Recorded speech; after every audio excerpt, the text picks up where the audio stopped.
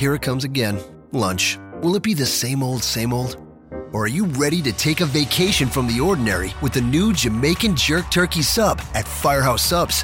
Freshly sliced smoked turkey breast, craveably sweet mustard sauce, and a hint of Caribbean seasoning. Just $5.55 for a medium.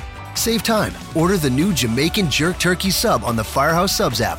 Firehouse Subs. Enjoy more subs. Save more lives. Participating locations. Limited time only, plus tax. Prices may vary for delivery. This podcast is a member of the Voices of Wrestling Podcasting Network. Visit voicesofwrestling.com to hear the rest of our great podcasts, as well as show reviews, columns, opinions, and updates across the world of wrestling.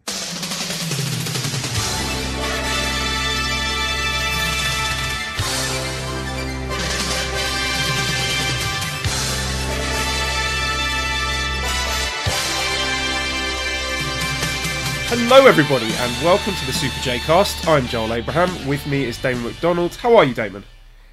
I am well. It is early in the morning here. I'm in Baltimore, as many longtime listeners to a previous show know. I spend some time down here, and I'm going to make a lot of noise, and everyone's going to be angry at me because I'm going to wake them up because I'm so excited. I couldn't wait to get this rocking. I wanted to do we were trying to do that live show, but it was just like I don't want you to just stop what you were doing and to do a show, and for me it was a little tough to kind of make that happen here, but I couldn't wait to talk about this show because what a great show, Joel. And you had to be going out of your mind being there live. Yeah, I don't think I was in any position to be recording yesterday, to be honest, after the amount of Strong Zeros I consumed. So it's probably for the best that we left it for 24 hours to digest the events that had happened and give me a chance to sober up. many. So what was the over-under number? How many did you pop down? I only had 3. Someone on Twitter, I apologise, I can't remember who it was exactly, told me to go for the 2 9% Tall Boys, but I couldn't find the lychee flavoured Tall Boys, so I got 3 of the small 9% lychee stuff, and they went down a treat. By the time I'd sunk those going into the arena, I was absolutely buzzing, because it was a really hot day, so I'd hold myself up in Starbucks next to a Sacagawea Hall, and I did buy a proper coffee in there, and that was sort of the air conditioning tax, so I could sit in there for the rest of the afternoon.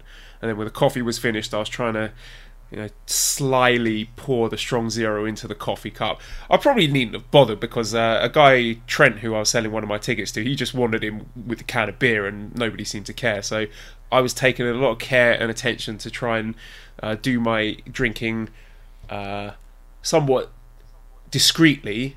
But because in Japan, I don't want to get frowned upon.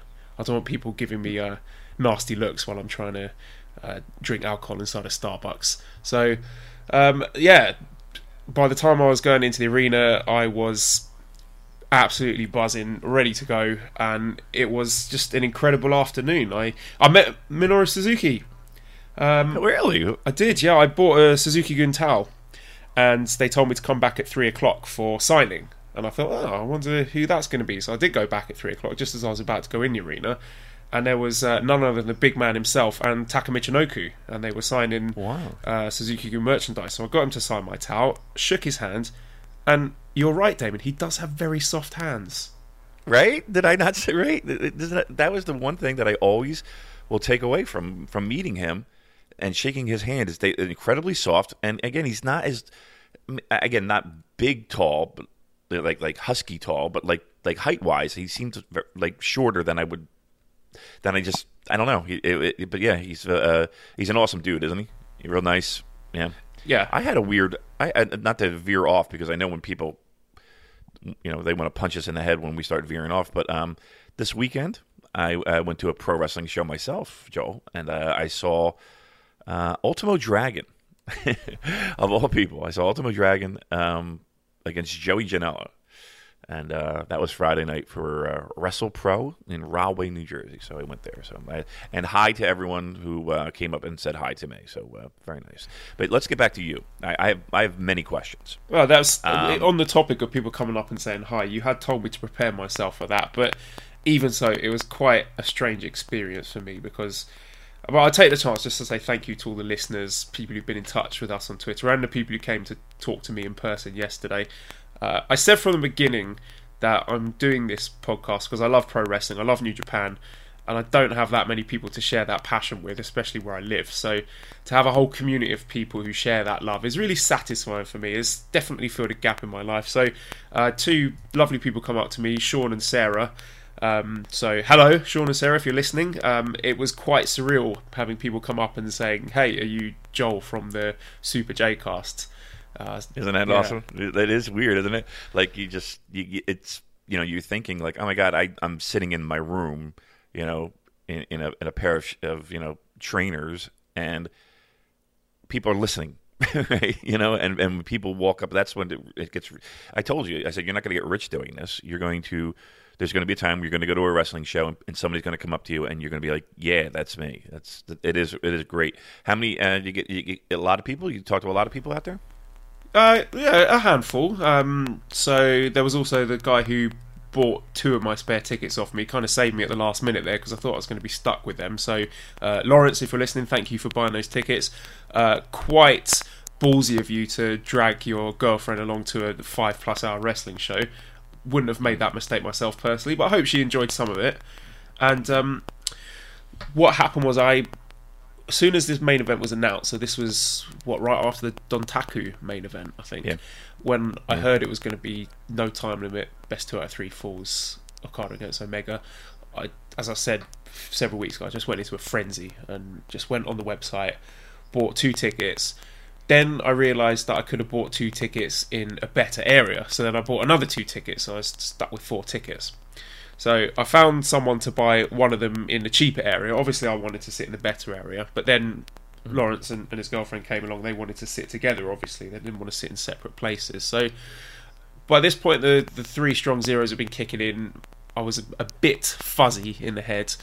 And I opened up the direct messages in Twitter and tried to message this guy, Trent, who I'd sent to the cheaper seats to swap with Lawrence so that he could sit with his girlfriend and Trent could come and sit next to me. But in my drunken haze, all these white people names kind of mixed together in my head. I ended up messaging friend of the show, Fraser, instead of Trent, who I've been exchanging messages with. So I sent him a message in error saying, hey, would you swap with this guy? You can come and sit next to me. I'll cover the extra 3,000 yen difference. Oh, no. And then he messaged back saying, thanks for the offer, but I've actually got 30,000 yen front row seats down at the bottom here. I was just like, oh, right. And I realised what I'd done. So apologies to Fraser if you're listening there. Well, Fraser can he can swing those seats, if you know what I'm saying. He's doing okay for himself. So Fraser, longtime fan, and every time I'm over in Tokyo, he lives in Tokyo. Every time I'm there, he pays us a visit, and awesome dude, just a great guy, and yeah, that's pretty. I mean, sorry. So let's get into it. What was the arena experience? What was the in-game experience like at Osaka Joe Hall? It was easier to get inside than it was at Tokyo Dome. Tokyo Dome for Wrestle Kingdom 12, we were queuing up for about a good half an hour before, and they opened the doors not so long before the actual wrestling started. So we ended up just getting into our seats and missing a bit of the New Japan Rumble. But it was more well organised at Osaka Joe Hall. They opened it well in advance, so I got to my seats in good time. It's a lot more of an intimate venue than Tokyo Dome, obviously, given that what the capacity was for there was 12,000 on the day, and Tokyo Dome is pushing 60 or something for the old baseball games. So I had a really nice view. I was up on the second floor, kind of behind the screen, the Titantron, I don't know, whatever you call it in New Japan, up to the left there. And where the company I got my tickets from, they put all the Western and Chinese fans together. So there are a load of Western fans there. A couple of Chinese guys I heard speaking Chinese, and had a little chat with them as well, which was pretty cool. And yeah, I was expecting to be a lot further away from the action than I actually was. I posted a couple of photos and videos on the Twitter account, so if you have a look at those, you can see it was a pretty decent view. Tickets were pretty cheap, can't really complain, around 9,000 yen. So yeah, just amazing, just once in a lifetime experience being able to tick that off the bucket list, because it's definitely a different experience to going to the Tokyo Dome. Yeah, no doubt, no doubt. Like I said, I went to Dontaku in Fukuoka, and yeah, it is a different feel than like I said, going to the Dome. It almost feels like it's a concert, and this feels a little bit more like you're going to a pro wrestling event. But even then, it's still the intimacy of it, and you feel the buzz. So that's I guess. So what was the feeling inside the arena in the sense of where there was it heavily skewed Omega? Was it heavily skewed Okada? We'll start with the main event first, just for the feeling and the vibe of the building, and maybe what was the buzz before they actually rang the bell for Okada and Kenny. Mostly Kenny support. A lot of Bullet Club t-shirts, Really? A few Golden Lovers t-shirts. Even amongst the Japanese fans, they were all seemed to be firmly behind Kenny. People I spoke to beforehand, again, they were sort of split 50-50, just like we were, because it was impossible to predict who was going to win. But you could notice this during the broadcast itself, because I rewatched the main event on NJPW World, and in the arena, from time to time, you would get people calling out Okada's name, but it was usually kids or women. There was a lady near to a Japanese woman going, Okada! But as soon as someone did that, then you'd have about 10 times as many people just drown them out with Kenny chants. And that's Westerners and Japanese people as well. And I think that really came across on the broadcast. Like, you could hear, one or two people calling out Okada, and then huge sways of people just drowning them out with the Kenny chants. And I think that definitely gave an accurate reflection of the crowd support. And even just when it came down to little things like when they flashed up the graphics on the screen after the Jericho Naito match, that it was time for the main event. There was just a massive, ripple of anticipation there. People were really, really excited. Like, it was an excellent undercard, but I think most people were there for the main event, and that you could really feel that there was a real palpable sense of excitement in the air. Did it? I mean, the feeling in the building. Did it feel like a major show that wasn't lost on anyone there? Right? They felt like they were at a true event, right? It felt more to me like being a football match, like a big Premier League game, or I've been to a few cup finals in my time. It felt more like that than it did a wrestling show. I've been to a few wrestling shows, not too many. I've been to the NXT takeover in London. Obviously, I was at Wrestle Kingdom, and before that, it's the feeling that you're going to see a show. But for Dominion, it was like almost like a UFC event, like it was a competitive sporting contest rather than a predetermined sports entertainment. I've been lucky enough. I went to see Michael Bisping against Anderson Silva in London a couple of years ago, and it was more of a sense like that, like you're about to see a prize fight and you weren't sure who was going to win, and everyone had a horse in the race. Like, I don't think there were many people in that arena who were just didn't really care who won. I think everyone was emotionally invested in it, and I think that came across with the atmosphere. That was going to be my next question. So, I mean, everybody knows results. We're not spoiling anything for anybody. It happened. We're going to talk about it. So let's put it this way: if you don't know the results, you shouldn't be listening to this goddamn show, because we're talking about results.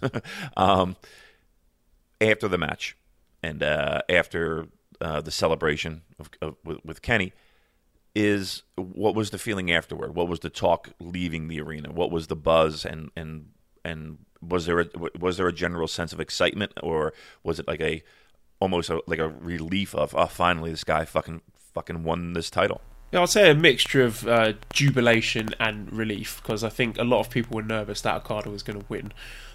What I would liken it to is a few years ago, well, Arsenal in recent years have gone on a run. We've won 3 FA Cups within 4 years, and you go and watch an FA Cup, whether you're at the match or you're watching it in the pub, if your team wins the cup, then you could enjoy walking around the streets afterwards wearing your team's colours, and then you bump into other people wearing the same colours, and then you have a little moment like, hey, we did it, or whatever. And I had a moment like that yesterday evening, because I went out afterwards, and then I bumped into another guy wearing a Bullet Club t-shirt, and we two-sweeted each other in the middle of the streets, in the middle of Osaka, and I just thought that kind of summed it up, really, the way there was this real sense of kind of camaraderie that, yeah, it was like we were watching a sports match and we were all there cheering for the same team rather than watching a sports entertainment show. That's pretty tremendous. And the crowd from the television perspective anyway seemed like it was lively. It was not a dead crowd. And Osaka usually is I wouldn't say a rowdy group, but they are a vocal group and a passionate group and tremendous pro wrestling fans. So yeah, I am a little jealous, man. That atmosphere and that again, what a historic night for pro wrestling. I told you before we even hit record that I really felt like that this show, after it's all said and done and all the results, is going to go down as one of the defining moments in the span of pro wrestling, and especially Japanese pro wrestling. I'm guaranteeing you could put this right up there with, and you don't know from a business standpoint, you don't know from a perspective of what it's going to do 5-6 years from now and the impact that this will have, but I have to believe that this is one of those crowning moments in this sport that you'll look back on and say, one, you were there, and two, we were alive for it. This is I'm going to be honest, I'm comparing it to Hogan dropping a leg on the Iron Sheik in Madison Square Garden. It's that kind of tide-turning moment for New Japan Pro Wrestling. We sit here right now you for a Sunday evening, me on a Sunday morning, and the realization of look at everyone who's holding the major heavyweight titles in this promotion, and I'm racking my brain trying to think of at any time where all these titles held by North Americans. It's an amazing moment, and for Kenny Omega to be one of the chosen few. I've sat here many times and have said, only a few people can hold that title. Not everyone can hold that title. That is a special, special title. It is not a hot potato belt. It is you are. People talk about how WWE and that title means you've made something of yourself in this industry. Okay, fair enough. But to me, holding that IWGP heavyweight title, that really is a milestone in a person's career. Well, not everyone can hold it. Funnily enough, didn't Hulk Hogan, I think it was in '93 when he wrapped up with WWF back at the time and went over. He did a bit of stuff with New Japan and Great Muta, and he is on record in an interview saying that the WWF title was like a trinket, like something you hang on the Christmas tree, and the serious wrestling heavyweight title was the IWGP title. So if someone like Hogan has said that, obviously everything Hogan says you take that with a pinch of salt because he's a businessman, he's a worker first and foremost, but there's definitely a hint of truth behind that. You've been watching New Japan longer than I have. Can you ever remember a time where there was this much buzz and excitement about the product or about a match in particular? Oh, God. Like in the States? No.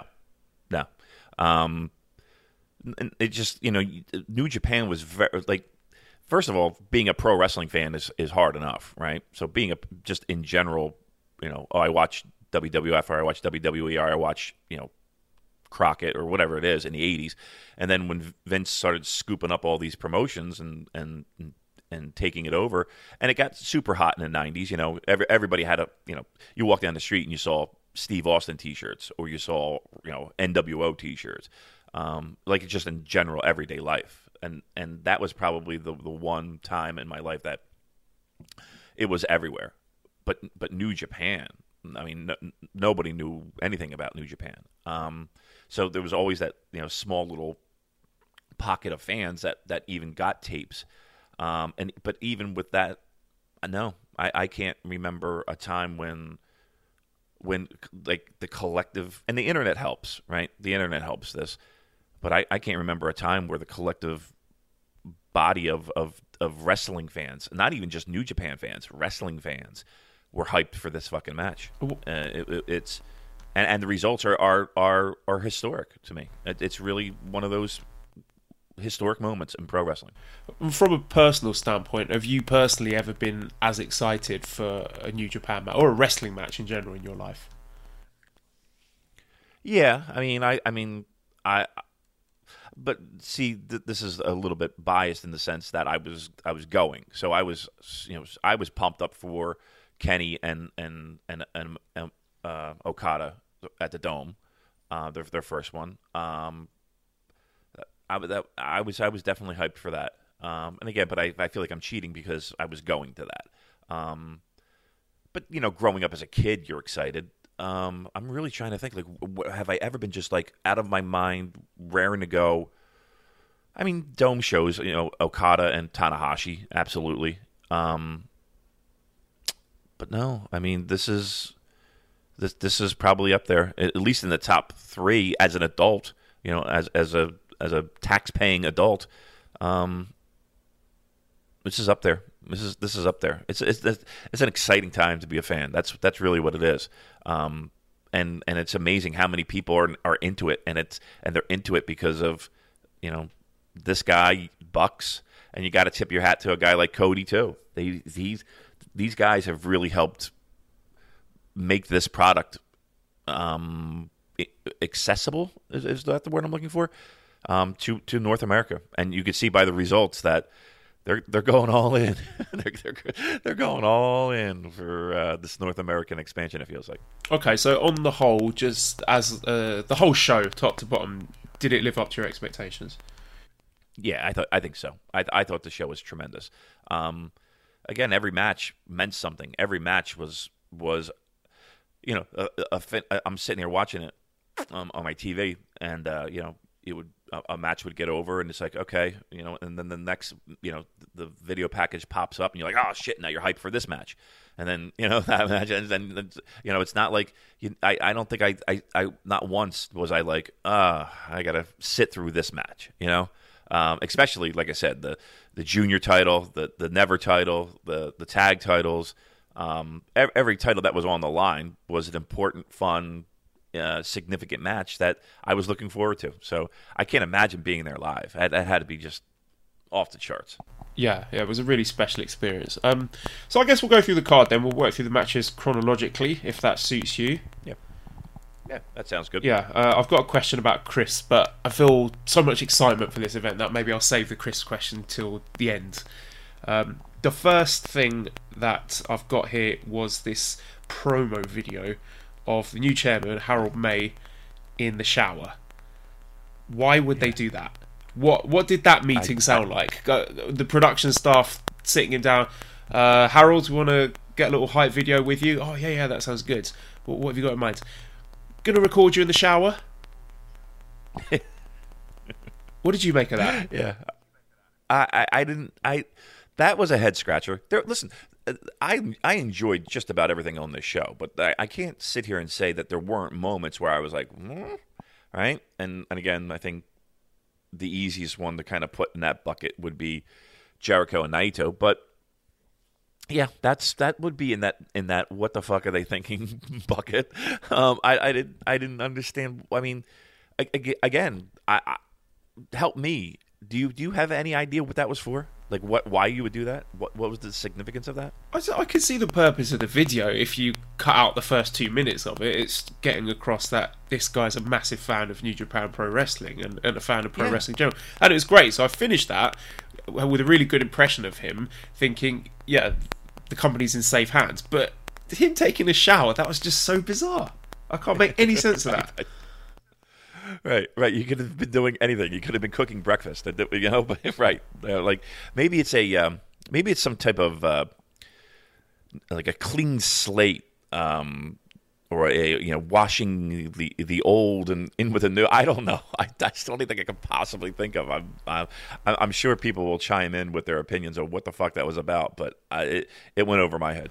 Also, on a personal level, I was very happy that on the morning of the event, the VTR, the hype video, was finally launched, and I've been waiting all week for that. I've been non-stop on Twitter, where's my VTR, and it finally came out, and it lived up to my expectations. So I had that downloaded on my phone. I was listening to that on the journey on the way there with that awesome music. Did you enjoy the VTR as much as I did, Damon?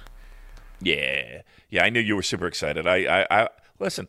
I see you on there. I see you on the social media taking care of business, and hands down, you're a master. You're a master, and I see it. But yes, I did see the video, and I love the video, and yeah, it is hype. It does get you the juices flowing, doesn't it?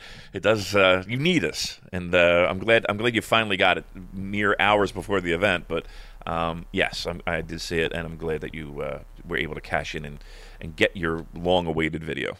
On the topic, another thing that I still haven't quite got used to yet is expressing a thought or an idea or a question on Twitter and people actually replying to it. Because prior to doing this, anything that I wrote on Twitter, just no response whatsoever because I didn't have that many followers. But it's still really unusual for me to ask a question and people answering, or I put up a Twitter poll and I get 100 odd people responding to it. It's just, I don't know, it's still very novel for me, Damon. I still get excited about little things like that.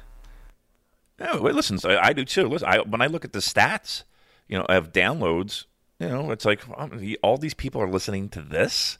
Like I just like what? It is awesome. And again, that's the one thing where I feel it hurts a little bit to not go to Tokyo this January. It's like I'm gonna miss that. And truth be told, that's one of the things that I missed about not doing a podcast was even though I bitch and moan and I'm like I don't want I want to be left alone or whatever. I missed that. I at the very least I missed just being able to talk about pro wrestling to you or in general, to get that out of my system, just like you said when you opened the show. But then to have other people share those same things, it is awesome. It is an incredible thing. And then again, having someone come up and be like, I've listened the whole time, or I've listened for the past year, and we love the show, and blah. That's awesome. I mean, you can't beat that, and that's why I'm waking up at 7:30 in the morning, not feeling so great, and doing a show because I love doing it, and I love the response that we get. So yes, I'm right there with you. I don't know if I've mentioned this before. This Japanese concept of ikigai. Which is an intersection of four things. So this is when you find something that you're good at, something you're passionate about, something the world needs, and something that you can get paid for. And for what I'm doing at the moment, it's ticking all the boxes apart from the paid for stuff. But luckily, that's not an issue for me because I'm fortunate enough not to have enough money to feed myself and put a roof over my head and take care of my wife. But it's definitely something that's very satisfying for me on a personal level. So just get the Gaijin Collectibles sponsorship gig back in, and then that's it. We found Ikigai, which is like, I think it means like a reason for being. I like that. Yeah, that's and I subscribe to that philosophy of life. So yeah, come on, let's get some sponsors. I'm sure we can get some segments that can be sponsored. I don't know. We should probably work on that. All right, let's talk about this show. Let's talk about Dominion. I know everybody's on the edge of their chairs, driving in their cars, just salivating at our hot takes here. So why don't you open it up with what was it, the Junior Heavyweight Championship match, the tag match? Yeah, right? So we got El Desperado and Yoshinobu Kanemaru defeated Roppongi 3K, Sho and Yo. This was a bit of a surprise for me. And I think a lot of other people thought that Sho and Yo were going to win this. But it wasn't to be. Damon, what did you think of this match? I thought the match was good. That was a little bit of a shocker and an odd way to open up the show for me, because I really did think it was a slam dunk. I really did think after the Best of the Super Juniors and the performance by Sho and Yo that maybe it was naive of me, but I was kind of like, these guys are shoo-in to hold these belts and maybe hold them for a little bit. Now, with that said, El Desperado had a fantastic Best of the Super Junior. Kanemaru maybe not, but all right. But Despy did. And there were a lot of Despy chants in the arena. A lot of them were coming from me, but still, he's definitely taken off in popularity. Yeah, I mean, no doubt. So, on the one hand, I'm thinking that it's a shoe-in for Sho and Yo. But yet, on the other hand, El Desperado had a coming out party too. So I thought maybe that you would see, for me, I thought an El Despy singles run was in the future. But listen, I mean, if we're talking about deserving stuff based off of a Best of the Super Junior performance, you could definitely say that Desperado was in that talking. You know, he was. I don't know what I'm trying to say here. You know, he's in the mix. Let's put it that way, for someone who deserves a special honor after the Best of the Super Junior. So, while it was surprising, it's not shocking. Yeah, it was good to see him get a pin and a victory in a big match like that. He definitely does deserve it. I thought this match was really good. Just it was a bit too short for my liking. It was 9.5 minutes. And compared to Wrestle Kingdom, where the junior tag match between Roppongi 3K and the Bucks got closer to 20 minutes, this was a bit rushed. Like, they didn't have enough time to really get things going. You speak about Desperado getting a singles run. I think that mask versus mask match against Dragon Lee is official or as good as. I mean, surely Dragon Lee's not losing his mask here. Do you think this is inevitable that we're getting Desperado unmasking and possibly returning to the Kyosuke Mikami character? I would think so. I mean, I think that you're right. I can't see anybody else losing a mask if that's going to happen, unless they do some kind of, you know, hoodwink and bamboozle and nobody loses it. But yeah, I mean that's the only logical way I would think we would go with that. And I think it's time. You know. I'm not going to say the gimmick is a hindrance. I like the gimmick, actually. Yeah, I think it looks cool. I like the mask. Yeah, but I think it's more of a graduation, maybe. You know, maybe and I don't want to say a promotion, but it's you know, it might be time for him to outgrow that gimmick and get a new coat of paint on. Yeah, I was about to ask if you think having a mask on is possibly restricting your ability to become popular as a singles wrestler, but then we got two guys later on in the show who have been wearing masks for pretty much most of their careers, who are huge stars. So I don't know, it's 6 and 1, half a dozen of the other for me. What about Sho and Yo then? Do you think they remain together as a team for the foreseeable future? I would think so. I would think so, but I hope not. Like I just see them as cornerstones of a promotion. I just don't know what you do with them right now, right? It just seems very crowded in that middle tier of New Japan, right? So, you know, you could put Sho and Yo in there with, you know, Jay White, it feels like. Or you could put him in there with David Finlay. Or you could put him in there, if you know, just a Juice, or kind of like that Yoshihashi. Like, that's where I feel that they are, and they can get lost in that mix very, very easily. So while on one hand I'm kind of like, yeah, let's split them up and let's see what they can do as singles competitors. That frightens me a little bit because it does seem very, very crowded. And how do you shine from that pack? You don't want to get stuck in that middle of the road pack. Yeah, this is, I guess, something that happens to the juniors after the Best of Super Juniors. Unless you are in the title picture, then you're not going to be doing much until the Super Junior Tag Tournament towards the end of the year. So I guess it seems that we're not going to be seeing too much of Sho and Yo for the foreseeable future. Any more thoughts on this match before we move on to the next one? No, I mean, I thought, like you said, it was short, and they had to shave time somewhere. I mean, given everything else that's coming up, they had to shave stuff somewhere. So short but good. I'll say that. I guess I should ask who you think the next challengers might be for the belts. That's an even better question. Here's the thing. I don't think they're dead in the water.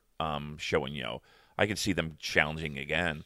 I mean, off the top of my head, I'm like, who would be the challenger? I mean, Bushi can't. He's not with Hiromu. I mean, I can't imagine like a Will, and I mean, I really think it's Sho and Yo. I mean, who else is there? Yeah, Will, I don't know. I think they might have other plans for him, but I suppose are there any other Chaos Juniors. I'm just thinking in terms of the factions. Maybe, like I mentioned before, we might get Marty Skirn and Ishimori, maybe a Bullet Club Junior team challenging, or they might call back some of the guys from the Best of Super Juniors. Let's have a team of ACH and Flip or something like that. But yeah, it's quite difficult to decide in that sense. Alright, so next match then, we've got a special tag match. David Finlay and Juice Robinson defeated the Chaos team of Yoshihashi and Jay White in 7 minutes and 26 seconds, with Juice getting the pin over Jay White after a pulp friction. Your thoughts on this match, please? Well, you know where we're going with this, right? So it's quite obvious. After Juice hits that the lariat and then the pulp friction, and obviously getting the pinfall on White, we're looking at Long Beach. Or not Long Beach, we're looking at the Cow Palace, right? Even after the match, you got Juice standing there with the belt. So in not so many words, we're looking at them and a title defense. I would think at the Cow Palace, right? And do you think Juice wins it? I do. I think it's an easy switch, right? It's not going to. I don't think it's necessarily going to hurt Jay White if he does lose. Easy switch blade. Nice. Is it too early for that, Damon? No, not at all. It's never too early for a great pun, Joel. No, but I think again, it's an easy thing to do. Give Juice his first singles title. It'll be important for him. So yeah, we can do that. We can look forward to that. It's not going to hurt Jay White at all. So if that does happen, then that'll be a huge moment for Juice Robinson, whose quest for New Japan titles. He hasn't had any sort of titles, has he? Not 6-man tags, nothing. So it'll be a big moment for him to finally get one. And what are your thoughts on Jay White's US heavyweight title reign as a whole? Listen, I know everyone shit on me when we would talk about Jay White and how it took me a little bit to kind of not get behind him, but it just didn't feel like it was a step up, right? And I still kind of feel that way. I mean, I can't say this is a memorable title run. I can't say that this is going to go down as anything that anyone will remember from this title run. Again, it's sometimes the belt and the titles make the wrestler, but a lot of times the wrestlers make the title. And I just don't see, after Omega losing, I mean, it is Kenny Omega. It is, anytime that's a it very likely will be a step down, but it felt like a dramatic step down, and it felt like a one of those things where the belt itself has lost its luster and it's lost its shine to me. So again, was it the right call? I mean, maybe, but again, we're talking about a title that is new and needs to have a little bit more value built into it. But you think Jay White beating Kenny Omega, that would have done it, and I just haven't felt it, Joel. I just haven't felt it. Well, it was a bad night for Chaos overall. Do you think there's any chance we might get Jay White challenging Okada for leadership of the Chaos faction? That would be a mistake, right? I mean, that would be.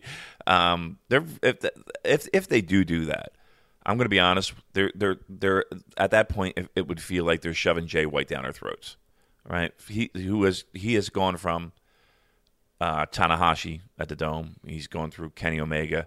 He's gone through now. If that's the case, he's going to now challenge Okada for the rights to Chaos. That would be that to me. That doesn't feel like a guy that should be getting the. I don't want to say that should be getting these opportunities, but it's just, again, it feels like they're trying to shove Jay White down our throats, and it's just. I don't think it's paid off yet. I mean, I know there's people that are very high on him, and there are people that are just waiting for it or think it's here. I don't think it's here yet. I don't think a superstar Jay White is here yet. No. Okay, that's fair enough. I should also point out that there was a lot of crowd support for Juice Robinson, as you might expect. And also for David Finlay, a lot of people calling out his name when he was getting beaten down in the ring. So definitely I think Finlay's popularity has increased this year, and I think he's got a bit of rub from his feud with Jay White. So understandably you're a bit... jury's still out for you on the success of Jay White as a character, but if nothing else, I think it's definitely helped Finlay along by giving him something meaningful to do. So third match then, special tag match. Zack Sabre Jr. and Minoru Suzuki beat the team of Toru Yano and Tomohiro Ishii in 8 minutes and 42 seconds after ZSJ taps out Toru Yano with a modified Jim Breaks armbar. What did you think of this match? Fine. I mean, I don't think it was the greatest of matches, but and again, here's another example where they really shaved some time, right? Because of everything that was going on this show. I wish this would have gone longer. I will say that there is one takeaway of the ball shot, or dare I say, the attempted ball shot from Yano, and Zach catching him with his legs and turning. It just, again, we say it every week, and it feels like we say it ad nauseum, but he is just so creative and so entertaining to watch that you never see the same thing twice. And that was another perfect example of turning a spot that we've seen 1,000 times with Yano and turning it into something fresh and new. Yeah, it was very fun when he did transition that ball shot into the submission. There was a tweet from Jimmy Havoc who said, "Zach had to learn this technique due to years of me trying to hit him in the bollocks whilst drunk, so I'll credit myself for his success." I also like ZSJ taking the piss out of Yano by doing his shrugging taunt after that match finished. I've just realised here, I'm looking at the New Japan website, the results page, and it is calling it a modified Jim Breaks armbar, but Jim Breaks is in a spot of trouble with the law. Was it him that's who was arrested or charged in connection with the death of his partner? I'm going to look this up. Yeah, you want to look that one up? I don't. Yeah, wrestler Jimmy Breaks arrested for killing ex-partner. So it's in the news. This was last July. Okay. Former professional wrestler Jimmy Breaks has been arrested in Gran Canaria after a British woman believed to be his ex-partner died. So. Yeah, that's there in the news. I can't get in trouble for that. Don't take me to court like Colt Cabana and CM Punk. Yeah, right. Seriously, I actually saw Colt on Friday. I congratulated him on his big win. He doesn't know me, but it feels like every time I'm over in Tokyo, we always bump into each other.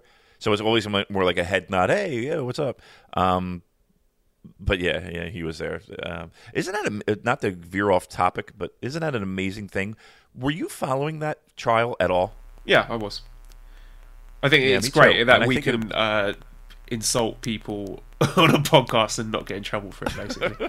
Right, that's really. But seriously, though, all kidding aside on that is an important thing. I mean, it's like, what if I say something about fucking, I don't know, Juice Robinson?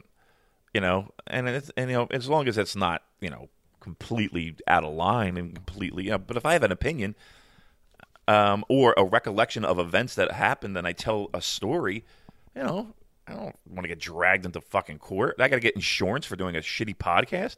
Jesus Christ. So that was, I was following it for that reason alone. And two guys that I follow throughout their career. So it was an interesting thing. Are we excited for a possibility of a Suzuki Ishii program? Yeah, of course. That will be an amazing match. Where do you think that would be happening? Do you think they would save that for a Rev Pro only show, or is that going to be for the Strong Style Evolve UK tour or Cow Palace, or what? Where do you see that one happening? That's a great question. I don't know. I don't know if they, they're not really big on Japanese versus Japanese when it comes to these tours, right? It's not. Well, I say that, but Rev Pro just had Suzuki and Zach against. What was it? No, it wasn't Ishii. It was who the fuck did they just wrestle? My point is shit right now, but you get my point. like when they do the Ring of Honor stuff, it's like it's hardly ever like my biggest complaint with those Ring of Honor tour shows is that you would never see like two Japanese, like Goto versus Tanahashi. Like they're just not going to do that. They're going to give you, Goto against Dalton Castle, right? It's just, or Jay Lethal versus and the Briscoes against Tanahashi, Kushida, and whomever. That was the one thing that I always just was like, come on, just give us one fucking. And they were going to do that once. I think it was like at Las Vegas, and I think it was they were planning on having Ishii versus Goto in Las Vegas, and they switched it, and I was like, what the fuck? So to answer your question, I don't know where they would do it, but we got plenty of Road 2 shows, we got plenty of opportunity in the G1 possibly if they're in the same blocks. They got to be announcing those blocks soon, right? Yeah, it's usually the Kazuna Road Tour. They do that on the 3 nights at Korakuen, so I guess that's when we'll be getting them later on this month. Yeah, for some reason I thought we were going to get them at Dominion, but you're right. That is usually the time, so we got that to look forward to. So that's good. Good stuff there. Our fourth match of the evening, we've got the Never Openweight Championship 3-way match with large Michael Elgin, although we should probably call him medium Michael after the weight that he's lost. He looks in tremendous shape, defeating Hiroki Goto and Taichi. What did you think of this match?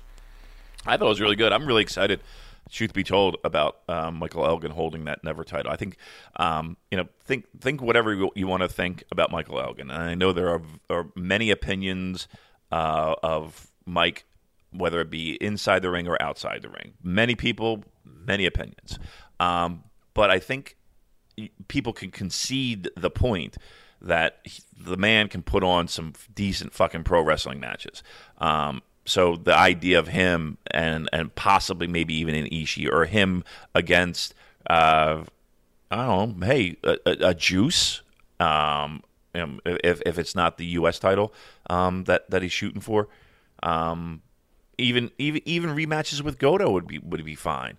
I like the idea. I think it's a new, fresh spin. I know you were a little upset. I'm sure that you were pounding your feet and stomping your feet, and tears were coming out of your eyes when your Lord and Savior Taichi did not walk away with that Never title. I could hear the screams all the way here.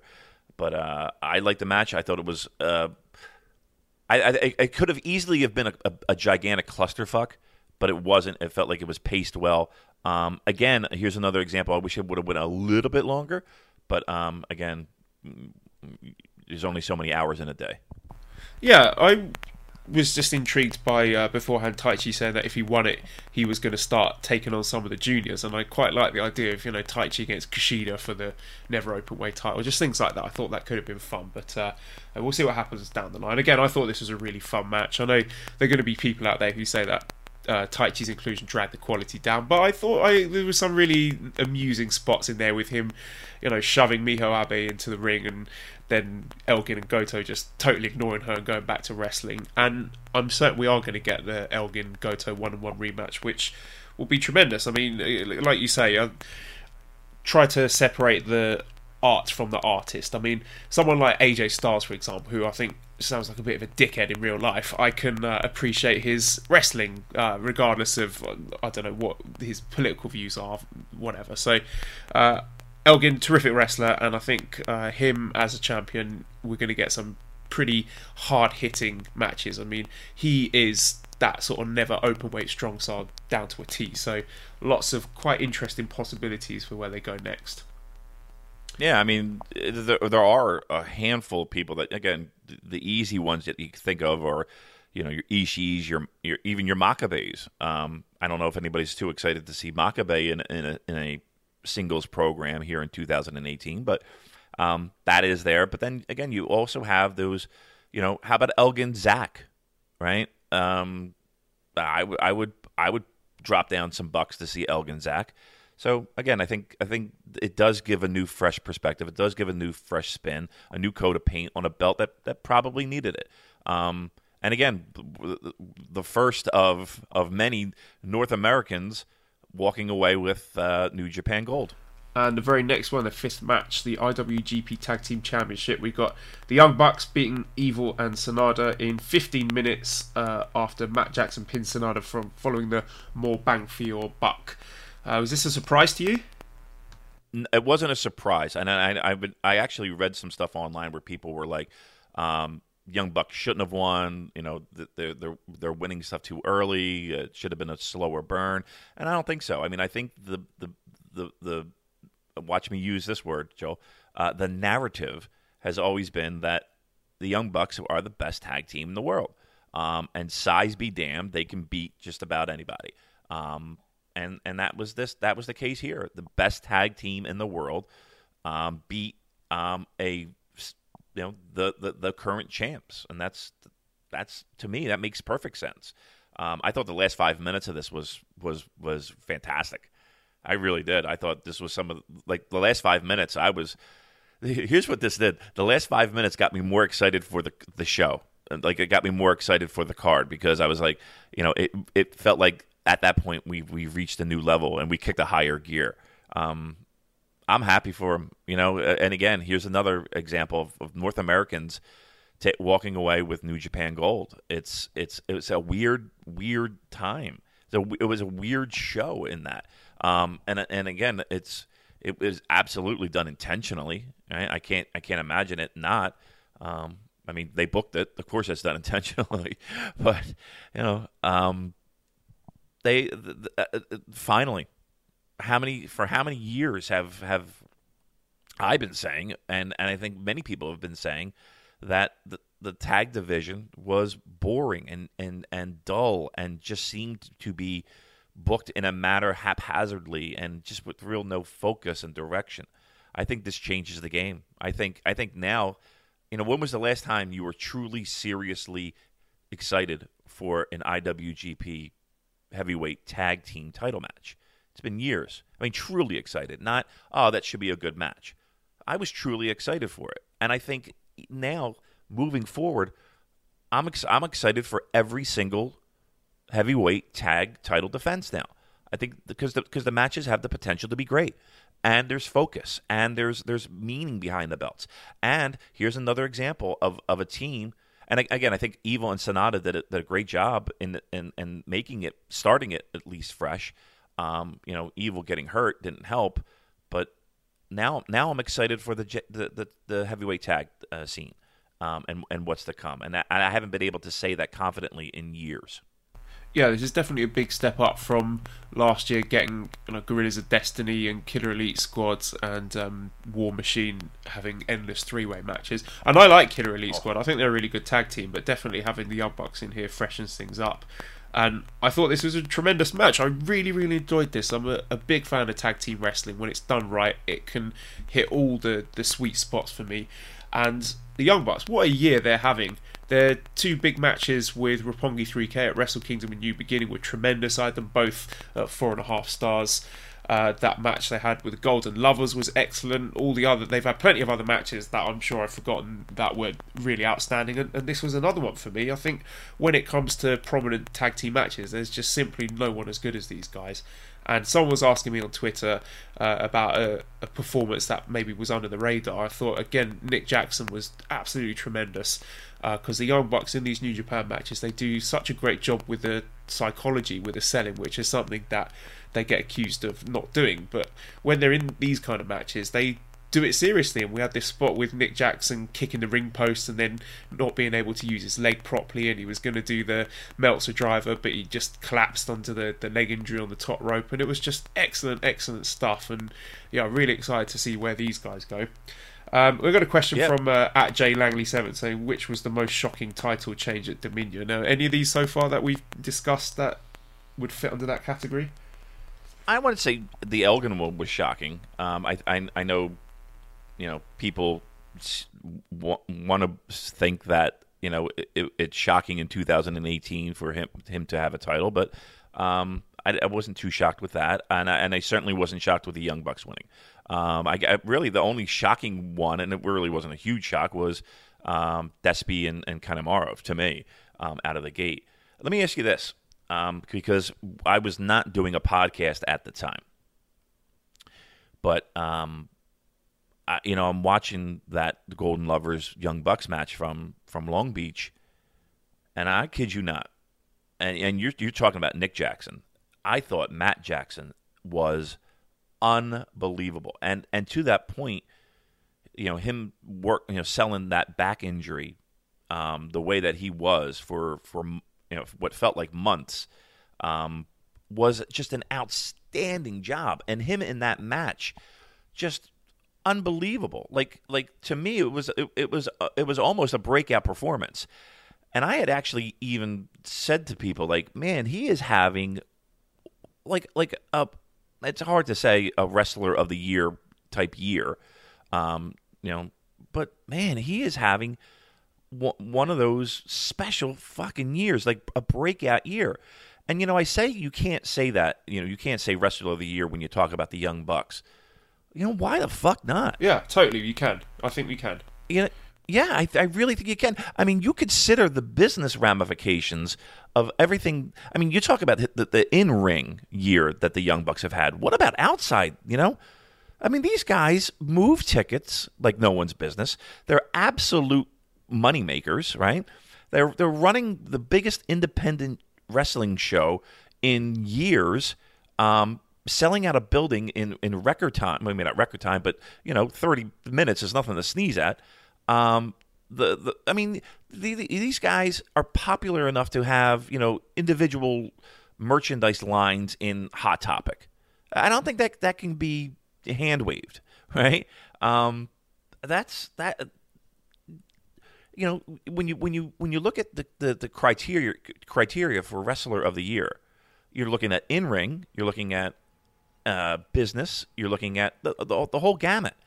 Why not? Why wouldn't you have them in that conversation at this point? I think you should, and I think I think it would be a grave error if they get overlooked, because they absolutely should be in the conversation. Yeah, I totally agree. They tick all the boxes. I mean, if you're telling me what the metrics are for Wrestler of the Year as you just outlined it, then what criteria are they failing to satisfy? They're just excellent stuff, as you say, inside and outside the ring. Right, they check all the boxes, and again, the biggest thing people would argue is, oh, okay, well they're not top of the card, and they're not money movers, and they're not. Well, that's bullshit. Well, they headlined that show, the Strong Style Evolved show. Yeah, they headlined that. I mean, that was listen, with the help of Kenny and Coda, but still, it was that match. They were in it. That's what sold that building, and again. The all-in show. I mean, they got to be in the conversation. They check all the boxes. Yeah, you give me a show where the Young Bucks are main eventing, then I'm not complaining. That's an ironclad guarantee that you're going to get a quality main event. Yeah, right. And again, that kind of goes back to the original point of, for the first time in years, I'm excited for the IWGP Heavyweight title, tag team titles. I don't have to sit through. Makabe and even though I liked them, Makabe and Homa, or Carl Anderson and Doc Gallows. Yeah, Yano Ishii. There's plenty of examples that don't fill you with confidence. Right. But and then when you dig even deeper, these guys are legitimate contenders for Wrestler of the Year. I mean, I know it's a crazy thought to even think of it, to put that in the same breath as like an Okada or an Omega or even to a certain degree a Will Ospreay or Hiromu or AJ Styles or whoever's doing well in those other companies. I can't imagine the Young Bucks not being in the conversation this year, and if they're not, it is a grave oversight. Well, I don't want to open the can of worms here, but seriously, can you give me a WWE main roster wrestler who's had a better in-ring year than the Young Bucks? And I don't think you could. Yeah, I mean, even if you just left that at in-ring, they'd be in the mix. But you take into consideration all the business that they move, all the again, if a promoter signs the Young Bucks, I mean, again, not that they can with their exclusivity and all that stuff, but if they're on the show, tickets are getting moved, right? If the Young Bucks are announced for a Ring of Honor show at the 2300 Arena in Philadelphia, tickets are going to move. If the Young Bucks are announced on a Pro Wrestling Guerrilla show, their tickets are going to move. And again, I hate to beat the dead horse, but that All In show, I mean, it is a multi-pronged attack with Kenny and Cody and the whole Bullet Club ensemble, but the Young Bucks are a huge part of that, and that cannot be ignored in 2018. It cannot be ignored. So, do you think the Young Bucks are still going to be with Bullet Club, or do you think this Golden Elite thing sees them moving away from that? Because it is quite a swollen faction, if you get what I'm saying. There's a lot of people in that.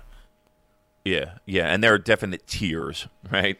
There's definite tiers and definite perception of who is the top of the rung and who's the bottom of the rung in that faction. I'd like to hope so, right? I mean, I'd like to think that is what's going to happen, and I'd be okay with it because, again, to me, it feels like there's. I hate to say this, but it feels like the Bullet Club are a pack of fucking jobbers, right? they feel like they're just scrubs at this point, and there's a definite leveling up, if you will, getting Kenny, Bucks, and Kota Ibushi, as compared to, I don't know, Yujiro, Chase. And this is not a knock at Chase. It's just just the pecking order. Gorillas of Destiny, Tonga Loa. You know what I mean? There's definitely a one seems a little bit more robust than the other. Let's just say that. All right. Any guesses who you think we might see Young Bucks defending against if they are indeed to defend these tag titles at either the Cow Palace show or All In? I would think that they would be defending at the Cow Palace. I would think, right? And probably All In. Now, All In, it might not be New Japan per se, so it might be like you could very easily do like a Jay Lethal and somebody else, right? And Ring of Honor, I don't think would have a problem with that, and New Japan wouldn't have a problem with that. Whether they defend at the Cow Palace seems very quick, right? Because that's right around the corner, right? That's only a handful of weeks away. But yeah, I mean, they could do it. Who would it be? I don't know. That's a good question. Maybe, well, you could do Ishii and Yano, couldn't you? Yeah, or maybe Suzuki and ZSJ. Yeah, you could do either one of those two. That would be a nice feud, actually. Imagine that. That's a Fire Pro Wrestling if I ever heard it. Young Bucks and Zack and Suzuki. Jesus Christ, that would be crazy. I'd be into that, no doubt. It doesn't look like it's going to be Evil and Sonata, though. It looks like they have. Looks like a couple of those have bigger fish to fry, but yeah, that'd be cool. Okay, so speaking of the Bullet Club, sixth match, special six-man tag match. Marty Scurll, Hangman Page, and Cody defeat the team of Rey Mysterio Jr., Jushin Thunder Liger, and Hiroshi Tanahashi after 11 minutes 35 seconds. Cody pinning Liger after a crossroads. Your thoughts on this match, please? I felt like I called that one, right? When I found out that unfortunately this was not for the Never Six-Man titles, I think my next sentence out of my mouth was, well, it looks like Liger's eating a pin. And it's exactly what it was. What is... I mean, obviously Bullet Club will be led by Cody, and if they're not already. What are we doing with Cody at this point from a New Japan perspective? Like, where would you want to see Cody at, and what would you want to see Cody doing at this point? Has this been burnt out enough? Are we over it? Is this something that we need to continue to see with Cody and the Bullet Club? That's a tricky question. I think there's enough cachet and interest in Cody as a kind of horrible, smug heel that people would enjoy watching him getting beaten up in various special attraction matches. You know, you stick him in for a never open weight challenge against Elgin, or put him in a special tag match here and there. I think there's still value in Cody on a card. I don't think he's good enough to necessarily headline anything, and I know I predicted, and it seems we're going to get Kenny Omega defending against Cody, possibly at the Cow Palace. Not something that particularly interests me. Like main event singles, Cody to me doesn't do it. He's not good enough, but certainly lower down on the cards, there is value in it. Would you now? Here's, and I agree with that. And one of the things that I have always said that I would like to see, if I have to see Cody Rhodes, let's see Cody Rhodes in a tag element. And again, he's got Hangman Page. So why not have that challenge? Why not have Bucks and Cody and Hangman Page? I think those matches could be tremendous. Yep, I agree. And I think this kind of match is the perfect place for Cody. What we've got here with this, the heroes team against the villains team. Cody and Hangman, Cody and Marty Scurll, put them together, they'll get a lot of heat. People will boo them, people will cheer whoever they're wrestling against. He can put on a very decent tag match, I'm sure. So I would say that will be the way forward. Yeah, I mean, and again, I've always said, well, I haven't always said, but I've recently have said that, in ring, he's not one of my favorites. I think everybody is clear on that, but you got to give the guy props in the sense of, for the same reasons we're pumping up the Young Bucks here. I mean, Cody has done an absolutely tremendous job in working this angle across multiple promotions, and making it make sense and really having the feud of the year. I mean, besides the stuff going on in NXT, which I think is tremendous, with Gargano and Ciampa, they have the feud of the year, and it's been ongoing, and he's been in the center and the crux of it. So, as much as in-ring Cody I could do without, you got to give the man props for that. Absolutely. Yeah. What's something that stuck in my mind during this match was someone close to me in the audience shouting out, "Cody doesn't have any friends." That's what he was saying. Yeah. That was his hot take. Yeah. Cody doesn't have any friends. Huh. Well, that's those are just hurtful words. Those are just that crossed the line. That's going too far, really, isn't it? I agree. Fine match for what it was. It wasn't anything that you're gonna of everything on the show. It's probably not something I'm going to go back and rewatch. But look, you gotta bring down the crowd a little bit, I guess, and then we'll rise them back up as we move along here in the card. Yeah, everything that we've seen so far, with the exception of the Young Bucks Evil and Solana match, was sort of a fun Korakuen sort of road to undercards level, where it was all fine, no problems with any of it, nothing where I'm sort of playing on my phone and not interested in it. It's all pretty short, but nothing that's blowing you away, and that's fair enough. I mean, you can't really ask for more for the undercard of a show that's so top heavy like this. And we really got into the meat of it here with the 7th match, IWGP Junior Heavyweight Championship, with the challenger Hiromu Takahashi defeating the champion Will Ospreay in 20 minutes 20 seconds after a time bomb. One thing that was notable before this match was the way that the junior heavyweight match over recent years has been slowly creeping up the card. I think 2 years ago it was 5th from the top, last year it was 4th from the top, now it's 3rd from the top. So this was a terrific match. Like, for me, it wasn't as good as the Ishimori match, but for me, the Ishimori match, that's like match of the year level stuff. So perhaps that was raising the bar unfairly highly. So it wasn't as spectacular as that, but it was still a great match. And for me, I think now's the time to stop with the talk about a quote-unquote moving up weight classes, because this Best of Super Juniors tour, particularly the Korakuen shows, which I think were all sellouts, has proven that juniors can draw. They didn't need the help of the heavyweights to bolster the numbers there. People are interested in watching the juniors for their own sake. And, even taking an example like Conor McGregor, people are not looking at him going, oh, well, he's not a heavyweight, so I'm not so interested in him. If the wrestlers are good enough and the title's booked to be strong enough, and people are interested enough in the characters like Hiromu, then I don't think they need to be thinking about moving people like Hiromu and Ospreay to heavyweight, because they can, if they're good enough, and they certainly are good enough, raise the profile of the junior heavyweight titles to, who knows, maybe somewhere down the line you could have the junior heavyweight title main eventing a big show like this. What did you think of this? Yeah. I thought the match was tremendous. Hiromu,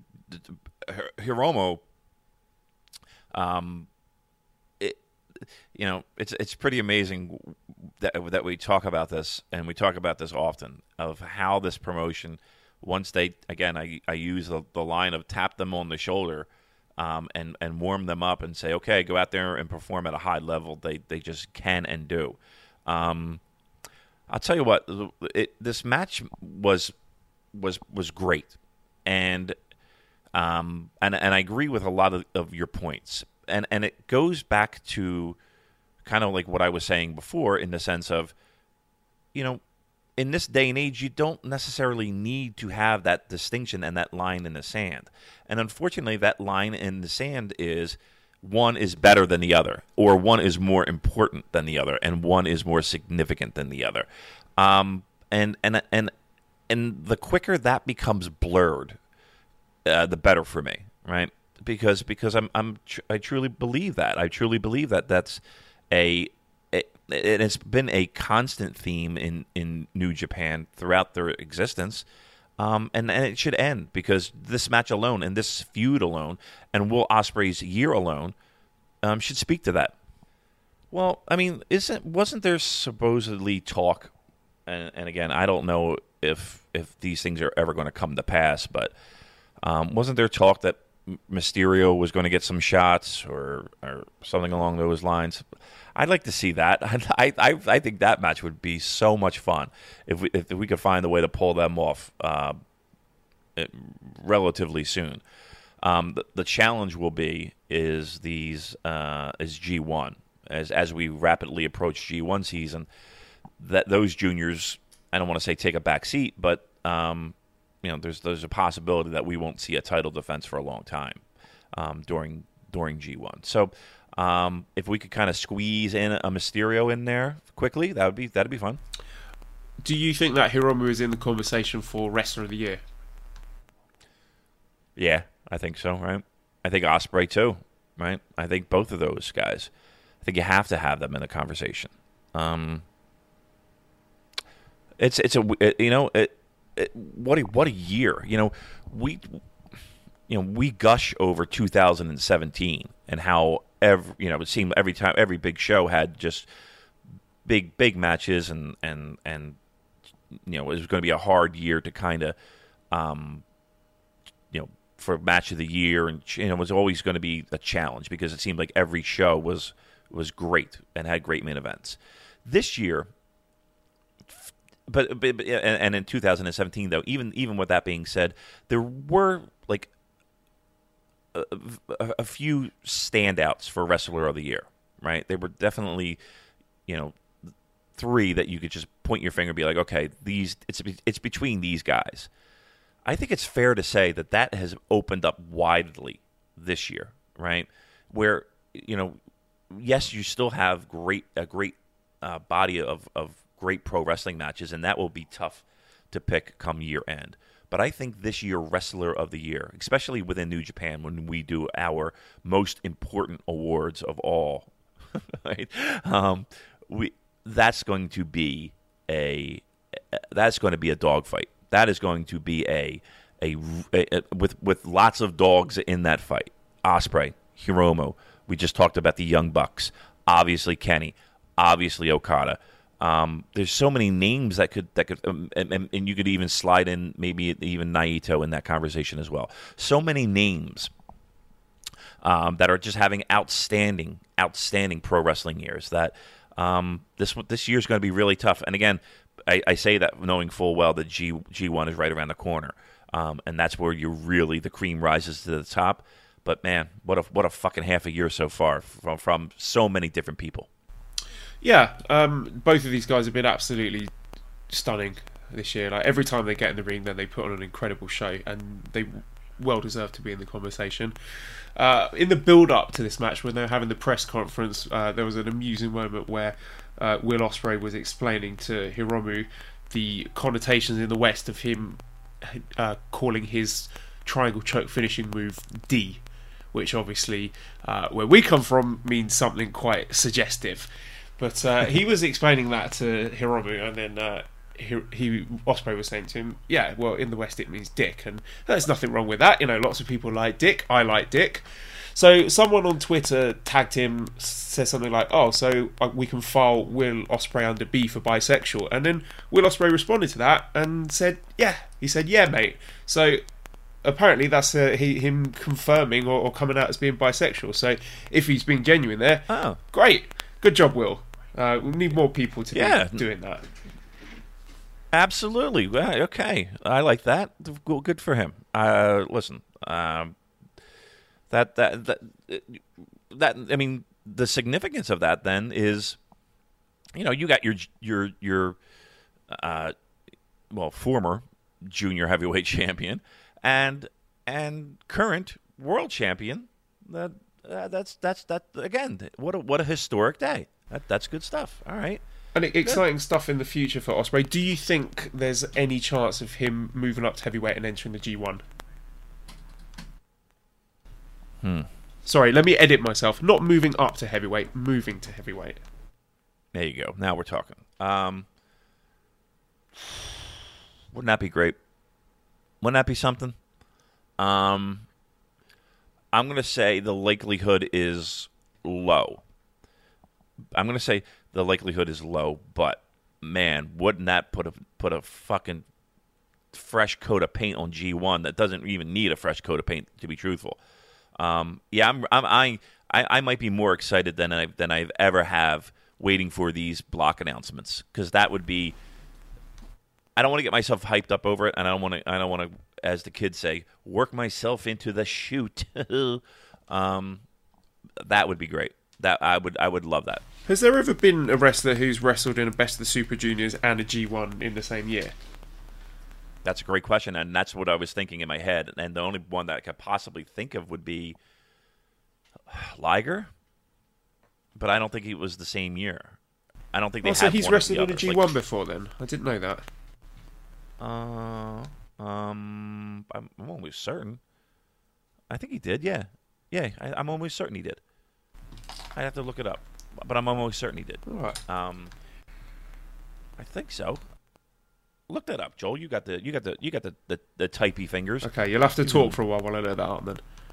Listen, I'm good at that. Listen, but I'm almost certain. I could have sworn, like in one of the earlier ones, he was in, like not like the first one or the second one, but I thought that he was invited to be in it. And he didn't do well. I think he probably had like 3 points or 4 points, but something just keeps popping in my head that was the case. Well, I've gone to his Wikipedia page and I've done a Control F for G1, and all that's coming up is G1 Climax Junior Heavyweight Tag League in 2001 with El Samurai. Obviously, is not it. Something I'll have to look. I know I'm the Liger guy, and I should fucking be like very confident in it, and I'm not. But I could have sworn he was. All right, we'll double check. I'm sure somebody will add us and yell at us and call me an asshole and all that stuff. So okay, right. Next question then. We've got Tyler Fornes at The Real Forno saying that the only belts in New Japan held by Japanese wrestlers are the junior heavyweight and junior tag belts. Is there anything to read into that? Because it was certainly a Western-centric night. It certainly was, wasn't it? Yep. I think again, it wasn't done by accident. That wasn't just happenstance and serendipity. That was done for a purpose. So it is. And again, we opened the show thinking, has this ever happened in its history? And I can't think of, at least like the heavyweight ones, right? I mean, the Never's a new title, and the Intercontinental is a relatively new title. But even if we just used the heavyweight and the tag as an example, I can't remember two North Americans holding those titles at the same time. And right now, I mean, up and down, just like that person said, up and down the roster, everybody holding gold just about. They're North American, which is, for a Japanese promotion, which, let's be truthful, they're not a Japanese promotion anymore, Joel. Like, New Japan Pro Wrestling is not a Japanese promotion anymore. It really isn't. And this is proof of that right now. The way that they're booking their champions. Okay, I'm just going to warn the listeners now that prior to recording this show, I sent my lovely wife off Mally for a massage. She has returned from the massage. She's throwing things at me, and she started eating strawberries. So if there is noise, then blame her. All right, listen. Well, listen, I'm waiting. Listen, we are waiting for the hot takes from her and her thoughts of Dominion. Some of the listeners' favorite moments is my wife's nicknames that she has for pro wrestlers. So that have stood the test of time, as a matter of fact. So they're there. I'm waiting for them to wake up. It's like 9:30 here on the East Coast, and I'm waiting for the ladies to wake up and throw things at me. So that should be coming soon. All right. Well, this is mildly dangerous, but I'm going to try anyway. I suppose if it goes wrong, we can edit it out later. Mally, give me some thoughts about New Japan Pro Wrestling. About what? Okay, well, there you go. I'm not going to be doing that again. That was not a great debut. I'm not going to lie. I thought she'd be coming to the table with a little bit more gusto. That was a weak effort on her part. Yeah, never again. -5 stars from Mally there. -5. Okay. Do you think there might be any Japanese wrestlers looking at the results of this show thinking, what's going on here? No, I think look, I think we all know the reasons behind this, and I think some of these are temporary moves, and I think some of them are certainly not long term. I would venture a guess. One being Jericho, obviously. But no, I think it's, listen, more people are talking about this than if I think more people are talking about Jericho winning than if Jericho lost, right? And I think that's really the end goal, right? It is that buzz. So now there's interest in a rematch, right? Now there's interest in seeing Jericho walking into an arena with the Intercontinental title. So, no, I don't think they're looking at it as, oh my God, we're getting taken over. I don't think that's the case. But I think they're looking at it as, wow, it's a strategic move, and a move that has people talking. Okay, well, let's get into that match then. So this is the 8th match, IWGP Intercontinental Championship. Chris Jericho defeats Tetsuya Naito in 17 minutes, 16 seconds after a code breaker. One thing that stood out to me being there live was that a lot of people in Osaka are booing Tetsuya Naito, and apparently this is something they do regularly, and I was looking it up from the excellent Twitter account @MythGifts, which explains the unique relationship that Naito has with Osaka. So Osaka was the first city that was the one to truly turn on Stardust genius Naito back in the days before he became El Ingobernable. So when he declared himself the top star of Japan, challenged Okada for Wrestle Kingdom in 2014, they literally laughed at him, they were jeering him, they were booing him, and he was a babyface at the time. So Japan didn't have anything like the sort of Roman Reigns, John Cena effect, because it seems that Japanese crowds almost never boo the heels unless they're caught cheating or bending the rules somehow, and so booing a face is nearly unheard of, and that kind of rejection was unprecedented. So as he came back from his excursion as El Ingobernable and heel Naito became more popular, Osaka was the one place that continued to boo him, and it was like a theme. Every time they go to Osaka, they would boo him, and he won the title briefly from Okada in 2016, and then he was booked to defend it in Osaka. A lot of other cities had changed their minds about him, except for Osaka, so they booed him all throughout the match. They cheered when he lost. So, what is that something that tallied with your experiences watching Naito over the last few years? Have you noticed this thing about Osaka booing him? Yeah. So the story is that he was, that off. I want to say awful. It was a square peg round hole kind of thing with the Stardust Genius stuff. So he, I guess to kind of get in their favor in a weird way, he cuts a promo and basically says, "Hey, if I don't come back to Osaka with the IWGP Heavyweight Championship, you can boo me." right? Or you can hate me, or you can do something, whatever, right? Well, lo and behold, he didn't come back with the title, right? So they took him up on that, and they booed him, and they continue to boo him. They don't forget. So he's always had this love-hate thing going on with Osaka, and that was kind of a beginning. I remember one match, and I want to say it was against Fale. It might have been Fale. It might have been Tama Tonga, but I'm almost certain it was in Osaka, and it shit the bed. It was honestly a terrible match. And the crowd really turned on him on that. It's just one of those things that's kind of like, I don't know, I'm sure there's like a sports analogy where a player played for a certain team, and then they decide, they're going to leave. Maybe a LeBron James might be a great example, of him leaving Miami, or him leaving Cleveland, or something along those lines. And then, he returns home and he's booed out of the building. Maybe something along those lines, maybe something a little bit less. Okay, so this one was a bit of a head-scratcher for me. I know some people, including yourself, predicted that Jericho was going to win, so you went entitled to a victory lap there. But personally, I don't like the idea of an aging, out-of-shape Westerner being able to beat one of the top homegrown stars in New Japan, but I accept that I might be on an island there.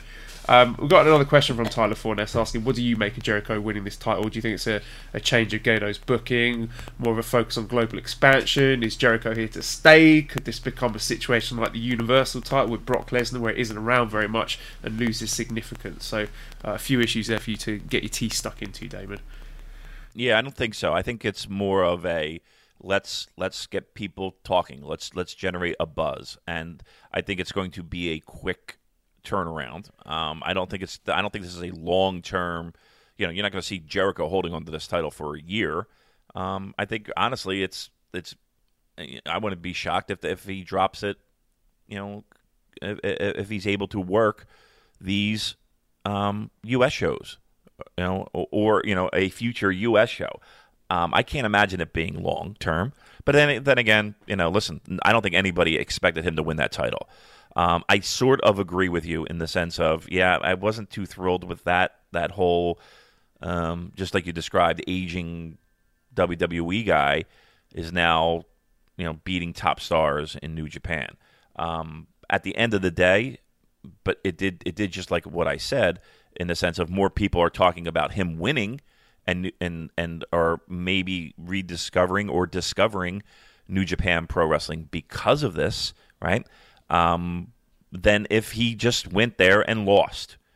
So I can appreciate the fact that they have the balls to do something like that, because I think this is a little bit of a ballsy move. But I do not think it's a long-term thing. I do not think this is a situation where Chris Jericho runs roughshod over New Japan. But I think honestly, I'm more than okay with it. I can see why they did it, and I think it's quite honestly somewhat smart. I don't have a problem. And here's the thing: and Naito is going to recover from it. It's not like he's going to be hurt by losing to Chris Jericho.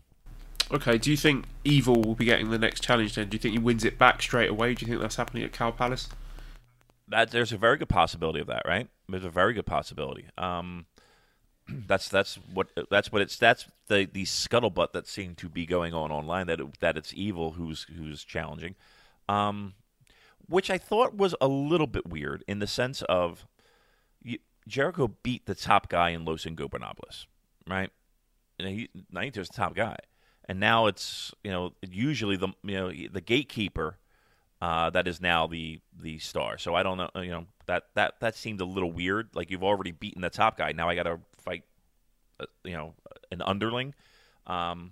So that was weird, but I think that's I wouldn't have a problem with Evil taking that title. And I'm not saying it's a definite. I'm not saying Jericho is definitely losing this, but I would think that would make the most sense. I can't imagine him holding it long term. I could be dead wrong, but I just can't see it. Okay, and what did you think of this match overall then? Give me some snowflakes. I thought it was a good, solid, physical brawl with some decent and unexpected wrestling thrown in the mix. I'm probably out of 4. Yeah, likewise. It wasn't as good as I the don't think Omega match. It had less of the plunder, and yeah, like you say, it was more of a sort of traditional wrestling match, which I wasn't expecting. Yeah, I don't think it breaks the 4.5 range. I don't think it's in that range, but I think I'm comfortable with 4. I think 4 is where I sit. Okay, any more thoughts on that before we move on to the big one, the main event? Well, let me ask you. You asked me. Where do you think this is? Do you think this was a good move? Do you think this was a tactical thing from New Japan to create buzz? Like, what's your thoughts on this? I think there was enough buzz as it is without them having to put this title on Jericho. And it's not necessarily the title being on Jericho that I've got the problem with. I kind of like this character that he is, deliberately a bit out of shape and crazy and foul-mouthed and rough around the edges. But just of all people, having to go over Tetsuya Naito is just something that just doesn't sit right with me. You could have put him over anybody else, but Naito is having a bit of a shit year, really, coming off the disappointment, sending home all his fans unhappy from Wrestle Kingdom 12, and now sending his fans home unhappy at Dominion.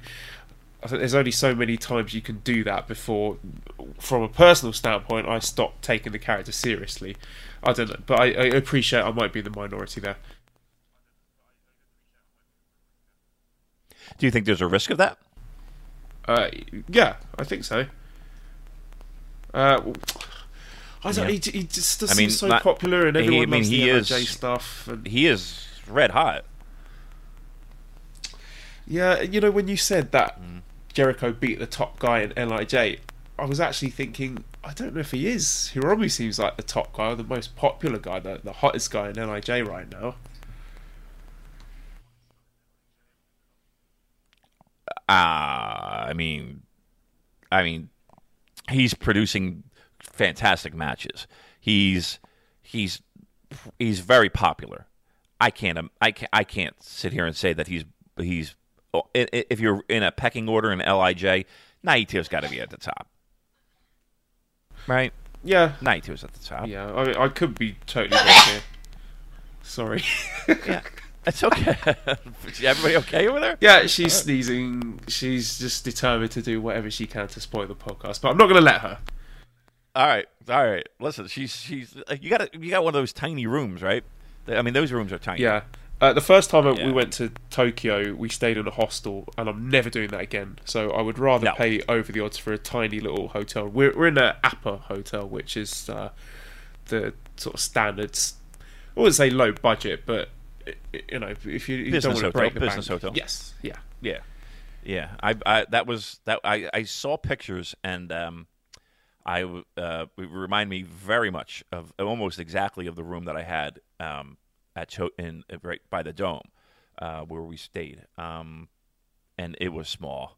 Like it was claustrophobic small. Like I don't think I could manage having another person in the room, no matter who it was. It was just very, very claustrophobic. All right, very good. But no, I don't think it's going to hurt Naito that much. And truth be told, you know what? I would not be well, I was going to say I would not be shocked if Naito wound up winning the title again. I could be wrong. But again, G1's right around the corner. Here, and here's really the key here. G1 is right around the corner. You mean to tell me that if Jericho's holding on to that Intercontinental title by the time G1 rolls around, that he's not in it? And there's no fucking way he's in G1, right? Jericho in the G1? No, I can't see it happening. Me neither. So I think it's a fair statement to say that he'll be losing that title before G1. Would he have to do that? Would it be a big loss to the G1 to not have the Intercontinental Champion in the tournament? I guess it would, because you want to set up future challenges for King of Pro Wrestling and Power Struggle, don't you?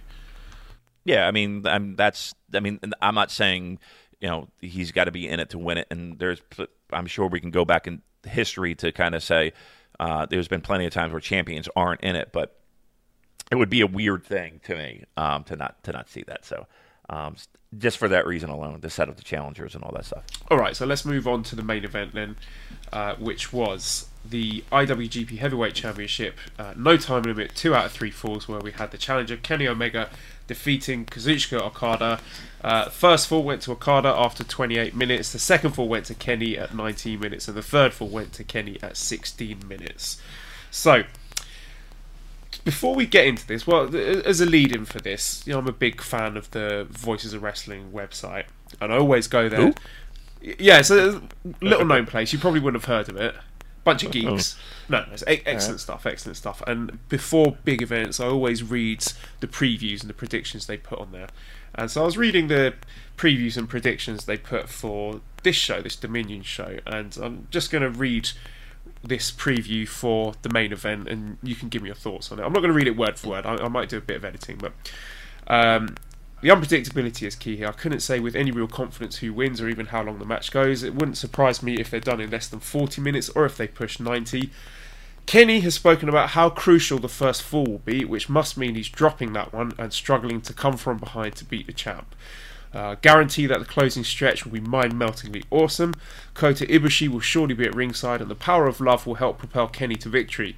Some have speculated there'll be an Ibushi heel turn, revenge for Kenny costing him victory over AJ Styles at Invasion Attack 2015, but that would seem too cheap and unworthy of the stories that Kenny Omega and Kota Ibushi like to tell. That said, we may see some seeds being sown here. I think it's the right time for a new champion, with Okada having broken all the records and seemingly run out of challengers, and a bilingual Omega ready to take the baton and lead New Japan into a new era of global expansion if Harold May has anything to say about it. Kenny wins, Ibushi wins the G1, and we get the greatest match of all time at Wrestle Kingdom 13. What do you think of that? Wow. I think that's what we call in the podcasting business a victory lap. I think that's what that's called, right? Is that what that was? Well, maybe. I don't know. It's not for me to say, but it's a good website, isn't it? There's some good writers on there. They got some very insightful and very thought-provoking write-ups there. That's for sure. And I think correct me if I'm wrong, and I could be wrong, but correct me if I'm wrong. That would be that Joel Abraham. Am I wrong? Damon, you're embarrassing me now. I didn't want to. I didn't want to go and big myself up and take a I hate victory laps. So you really think I come on my own podcast and take a victory lap and gloat about how accurate my prediction was? That's just not me, Damon. I don't do things like that. There's no ego. Listen, listen. I know it's very low rent and very unlike you. Very very unlike you. Very humble. You throw me under the bus there, haven't you? but I will say this. Spot on, right? Spot on. And again, we opened this show hours ago talking about how historic this match was for all the sub-layers and for all the drama and for all the waiting and the story of Kenny Omega being, a guy who, again, I remember seeing Kenny Omega on independent shows in New Jersey. I remember when he was on that first New Japan tour in the United States, the one that hit Philly and Rahway, and Jersey, or not Jersey, but yeah, it was Jersey All Pro. They got involved in it and lost their shirts with it. And Kenny building a career in DDT. And you knew he was good, but you never knew what that would be, what that would look like. And I don't think anybody would have, sitting here right now in 2018, and looking back, I don't think anybody could finger point Kenny Omega and be like, that's your cornerstone, that's your franchise right there. So what an amazing journey, and again the idea that and again it was eye-opening to me because I learned a little bit about Kenny Omega in the past week or so, thanks to Joel and the fine people of the internet. It's an amazing story and an amazing run and a historic day in pro wrestling, and not just for New Japan Pro Wrestling, which it is, because not many people can hold on to that title. It's a historic day for pro wrestling in general, and truth be told, I couldn't be prouder to be a pro wrestling fan. I could not be prouder to be a pro wrestling fan this week. Okay, so what about snowflakes then? I gave it 5, and I know that it's not, and I know there's other intangibles that go into that, right? So it might not be my favorite Kenny Omega Okada match. It might not be. truth be told, it probably might be second or third. I think the Dominion, the original Dominion hour draw, to me, I like that one the most. But I went 5 because I don't think I've ever felt the dramatic elements and the story coming together and within a match, right? That was and the match was tremendous to boot, right? I just think it everything kind of came together in a perfect storm. It would be hard for me to sit a new fan down and say, okay, watch this, hour-long match, and have it resonate to them, because you had to have followed the story along. But if they could kind of get a nugget of, oh my God, this is more than just two guys getting in the ring and pretending to beat each other up. There's more elements in that, and I can get behind that. This is a perfect example of what perfect pro wrestling is to me. Yeah, I ran a little Twitter poll to ask people what their favourite Okada and Mega match was, and it came overwhelmingly in favour of this match. 63% of people went for this one. 18% said the original Wrestle Kingdom 11 match, 15% with a Dominion time limit draw, and there were only 4% the G1 Climax match last year. But here's the thing, though. I mean, something's got to come in last place in that poll. But truth be told, if you sat me down and put on any one of those matches, I'm in for the ride, right? I think those are some of the best pro wrestling matches that you're going to see. You could handpick any one of them. Which one was your favorite? I think that's somewhat subjective. I could easily say Wrestle Kingdom because I was there, and it was probably the greatest match I've ever seen live. Is that your favorite match? Your favorite wrestling match? Not my favorite wrestling match, but it's my favorite match I've ever seen live. Yeah, I've said that. What's your favorite and it wrestling is, and match? it still holds true. My favorite wrestling match, well, I mean, that's on the short list. I think there's as silly as it sounds, there's a Liger Naoki Sano match from 1991 that I thoroughly enjoy, and anytime it's on, I love. I like matches. I mean, there's Misawa Kawada. I'm sure you could put in that. But I like for me, matches are great, but some things resonate more to me. Like angles resonate more to me. Like I was watching old UWF, and like Eddie Gilbert and Bill Watts and the Russians and all that. That to me that is pro wrestling. Angles like Ted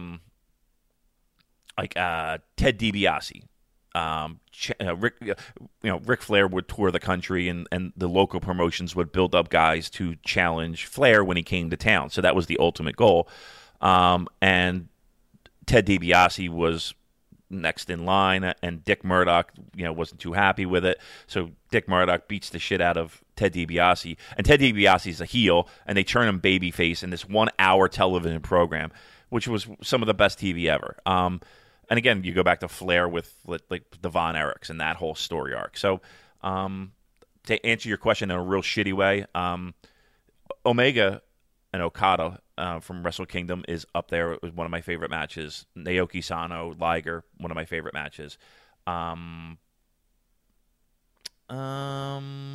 Yeah, we could probably leave it at that. And I'm sure you would throw in there's like Hansen Kobashi matches that I love. So yeah, sorry for the long about answer, but that's my answer.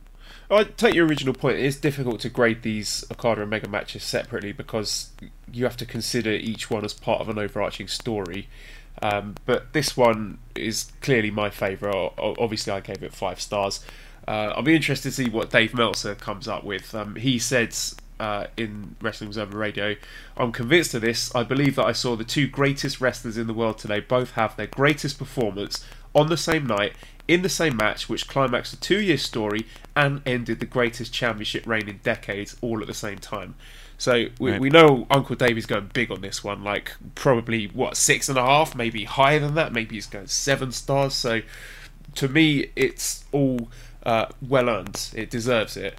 It was amazing being there live. Like I said, the crowd support for Omega was incredible. Like 99% of the crowd were cheering for Kenny, and it really felt like I was part of something special there. And I've been waiting 18 months for this. Like, since I've started watching New Japan Pro Wrestling, Kenny's always been my guy. Like, I watched that Wrestle Kingdom 11 match against Okada, and it was amazing. I've watched that again and again and again. And each time I watch that, it's like, you know, when you go back and you watch a movie where one of the heroes, you know, makes a mistake, or there's some sort of, you know, he does something wrong, and each time you watch it, you know you can't change the outcome of the movie, but there's still a little bit of you that thinks, oh, don't do it, and then when they do it, you're like, oh. So when I watch that Wrestle Kingdom 11 match, there's still a little bit of me that's like, oh, I really want Kenny to win this one, because he just made himself into an absolute star, even in defeat. So coming into this match, we said last week, it was a 50-50 outcome, and a lot of the time your favourites, particularly in wrestling, are not going to get the happy ending that you want. You know, if you're like a Tomohiro Ishii fan and you're holding out hope that he's going to one day win the big one, it's probably not going to happen. So, right, but you can make a sports analogy to that. You know, if you live and let's just say you root for, and again, I'm just going to pick a team to just pick a team. It doesn't mean anything. But let's say you're in I was going to say Liverpool, but how about an Everton, right? Or Arsenal. We've never won the European Cup, if this is the kind of analogy you're going for. Right, I'm right. Like you don't always win. Like, I can't imagine being a fan of a team that always wins. It would be great. I mean, I live in Philadelphia, so I know the feeling of never winning and coming close and just missing it and having one play dictate, and you're just like, what the fuck? And then when you finally win and you finally get that moment, it is so sweet, and that's called life. Right? You win some and you lose some. And hopefully you win more than you lose. In this Kenny Omega thing, you know, in hindsight, it's great that he didn't win the title at the Dome. It's great that he didn't. It's great that this thing has built in the fashion that it has. And you have to give credit, because it's very easy to push the button. It's very easy to be impatient. I'm the king of it. I'm the textbook definition of instant gratification. Gimme. Now. But now that you've waited, and now that the hard work has paid off, and now that the story has developed to what it is right now, it's so much more rewarding, and it's so much richer.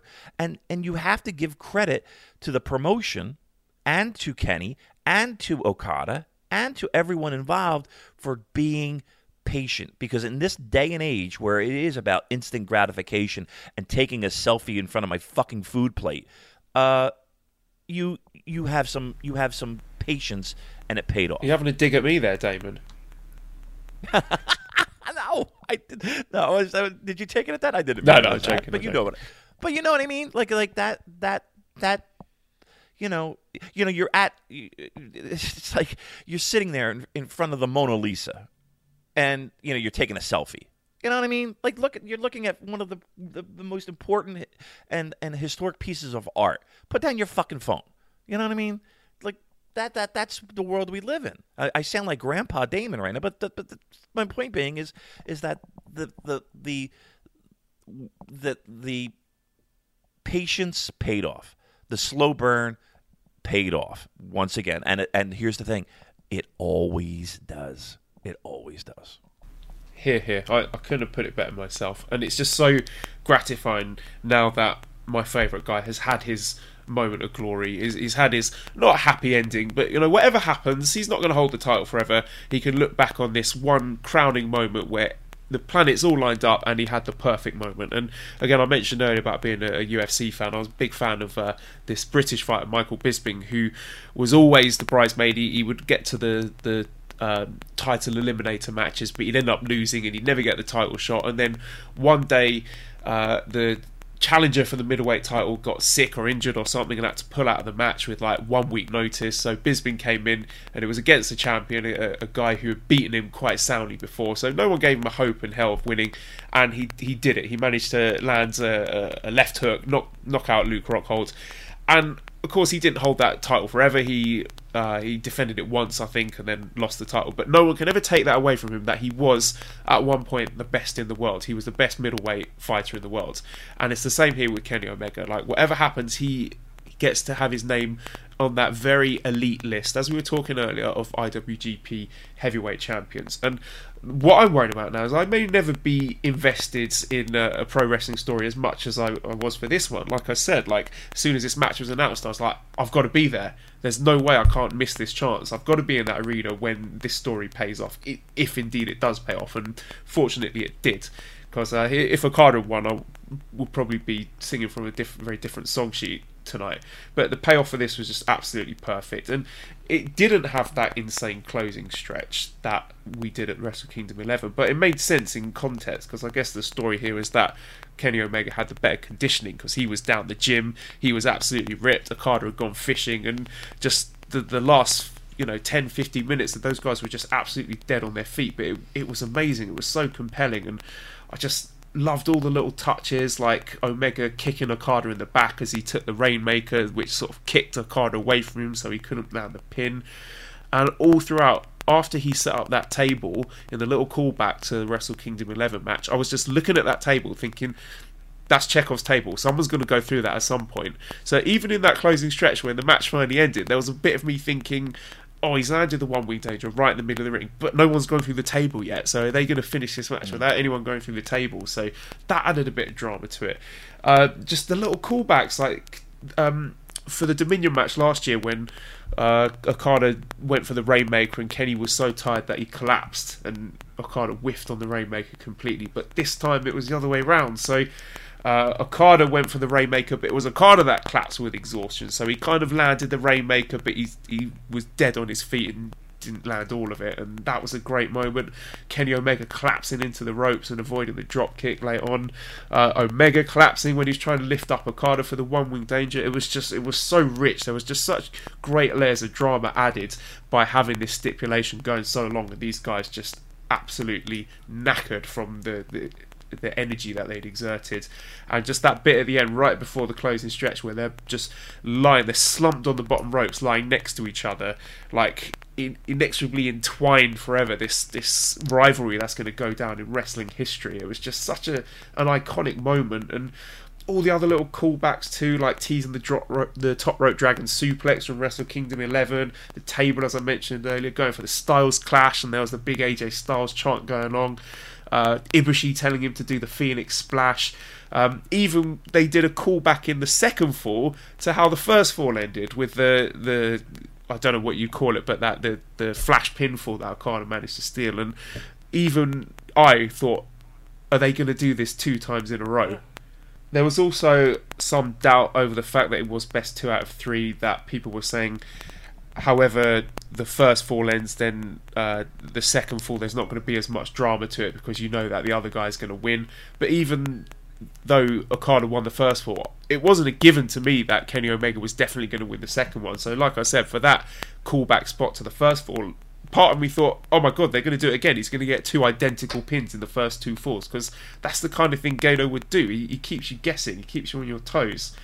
The double count out tease, there was a massive sense of like people booing. People were just beside themselves, like they thought, oh my god, there's a possibility this amazing match might end with a double count out, and thank god it didn't. But the fact that people bought that it might happen, just every little tease, the Omega and Okada had the crowd on their palm of their hands for this one. It was just incredible stuff. I watched it back on NJPW World. I thought the production for the most part was outstanding, like that shot at the end with the Okada dollar. We did get a question from Ahmed at Shadow of Math saying, asking for thoughts on the camera work of NJPW as of late. He says he feels that some major spots are missed due to misplaced camera work or replays. It did happen yesterday. I did notice that, and during the US show, because usually their camera work is top, but as of late something changed. Is that something you noticed as well? The U.S. show was terrible. But here's the thing with the U.S. show: they're not using, they're not flying in TV crew. I mean, they're using union people probably in California to do camera, and so they were out of position for everything. The camera work was atrocious for that Access TV show. I think they're one of the best. Their production team, they know the product so well, and they're usually there. And I think I said it last week that when they do miss something, it is so glaring because you're not used to it. They're usually so on point with that. There was one V trigger where it was a handheld, and it was looking into the ring, and it's Okada who's draped over the ropes, and Omega just fucking launches a V trigger in the back of his head, and it looked like he went through your TV. Like, he looked like he would just go right through it. And like, that's one of those moments, aside from the one of Winged Angels and, that one V trigger, I was like, you got to be fucking kidding me. He killed him. I think that was right before the third fall as well. Yeah. I mean, that will stay in my mind forever. So, no, I mean... I think what the problem is, to answer the question, is when it does happen, and it feels like it is rare, it's just so glaringly obvious because they don't do it that often. They don't miss things. They're really on top of their game when it comes to that. And again, taking that U.S. shows out, the Access TV shows out, because it's not their crew. They're using local camera people who probably have never watched fucking New Japan Pro Wrestling, let alone pro wrestling. So. That is what it is. You can't. That's a union thing. That's a United States. Unfortunately, you're going to run this building where you're going to use our crew kind of bullshit. Yeah, I can't really complain. There was one or two things, but overall, it did not affect my enjoyment of it upon my second viewing. So obviously Omega is amazing, but we've got to give credit to Okada too for overall what's probably going to become the best ever title reign in wrestling history. I'll be surprised if anyone tops this one. But throughout this match, Okada, his facials were outstanding, like his gritted teeth, the rage, the desperation, like he knew his whole legacy was just clinging on by a thread, and he was like a dog with a bone. He just didn't want to let it go. Gedo was doing a great job as well. Like, every time Omega managed to reverse and move, he had his head in his hands, or he was turning away. Like, he couldn't even bring himself to watch the match because he was worried about his boy Okada. And I'm just interested to know what happens to Okada now, because what is he without that belt? He's defined himself the past 2 years as being the champion, but now he's not the champion. What's going to be left of him? Because, I'm a relatively New Japan fan. I've only ever known a New Japan Pro Wrestling with Kazuchika Okada as the champion, so it's like a whole new era now. So I'm fascinated to see what's next for him. And again, little touches like right at the end as they were leaving the ring, Ibushi was definitely looking at the belt. I've watched it back. He was either looking at that or Kenny's dick, but I think he was looking at the belt. Again, totally plausible. The little tease where he told Kenny to go for the Phoenix Splash, and then he missed the Phoenix Splash. So, was he deliberately giving him bad advice there, or what? Is that going to lead to something? And just layers upon layers of stuff. So, best match I've ever seen. Probably the best match I ever will see. So, just a privilege to be there live. It lived up to all my expectations. So, we've got a lot of questions from listeners. John Emwright is asking, was this one of the most emotional moments in sports entertainment, and do you like something like that? Yes and yes. Yeah, absolutely. It checks all the boxes that you look for in great pro wrestling. It's compelling, and it draws you in, and it takes you for a ride, and the physicality of it, and the sport element of it, and yeah, it's absolutely. I said from the jump, that match, and to me, is historic in so many different ways and in so many different levels. And here's the thing: I don't think the story ends here. I don't think it begins. I think that they will always be intertwined, right? They will always be. You wouldn't have this greatness without these two competitors. I don't think you could copy this with anybody else. Two of these guys at their absolute peak of their profession. That has something to do with this. You're not going to get this from two people, any random two people. So that makes it even more compelling. So no, this is one of the top moments in pro wrestling history. And I've been watching this just in my history for since I was 10, maybe even younger. So yeah, I think it's significant. Absolutely. Yeah, it was such a heartwarming moment to see them all reconcile at the end, and see Kenny there talking in his post-match interview that how much it means to him to have his friends there, the Young Bucks, and have his lover there, Ibushi, by his side. And you don't get moments like that very often in wrestling, where you know it's all scripted and predetermined, but it's the best moments where there's that edge of realism to it, that you know it's a real moment, how much it means to this guy to be there, and what an achievement it is in his life, and how special it is that he gets to share it with these people that you know are his friends and his lover, that have been by his side all this time. So yeah, it really brings a tear to your eye. It was just wonderful stuff. I've got another question here, unless you wanted to add anything to that. Just one thing, at the end where Red Shoes is handing over the title to Kenny Omega, and Kenny Omega kind of puts his hands up. He's like, "Wait, hold on, 1 second." And then there was the hug, the mat, and then Nick comes over. I mean, even before getting the title that he's worked so hard to get, he had a pause and he had that moment. So I think that's tremendous. I think that's.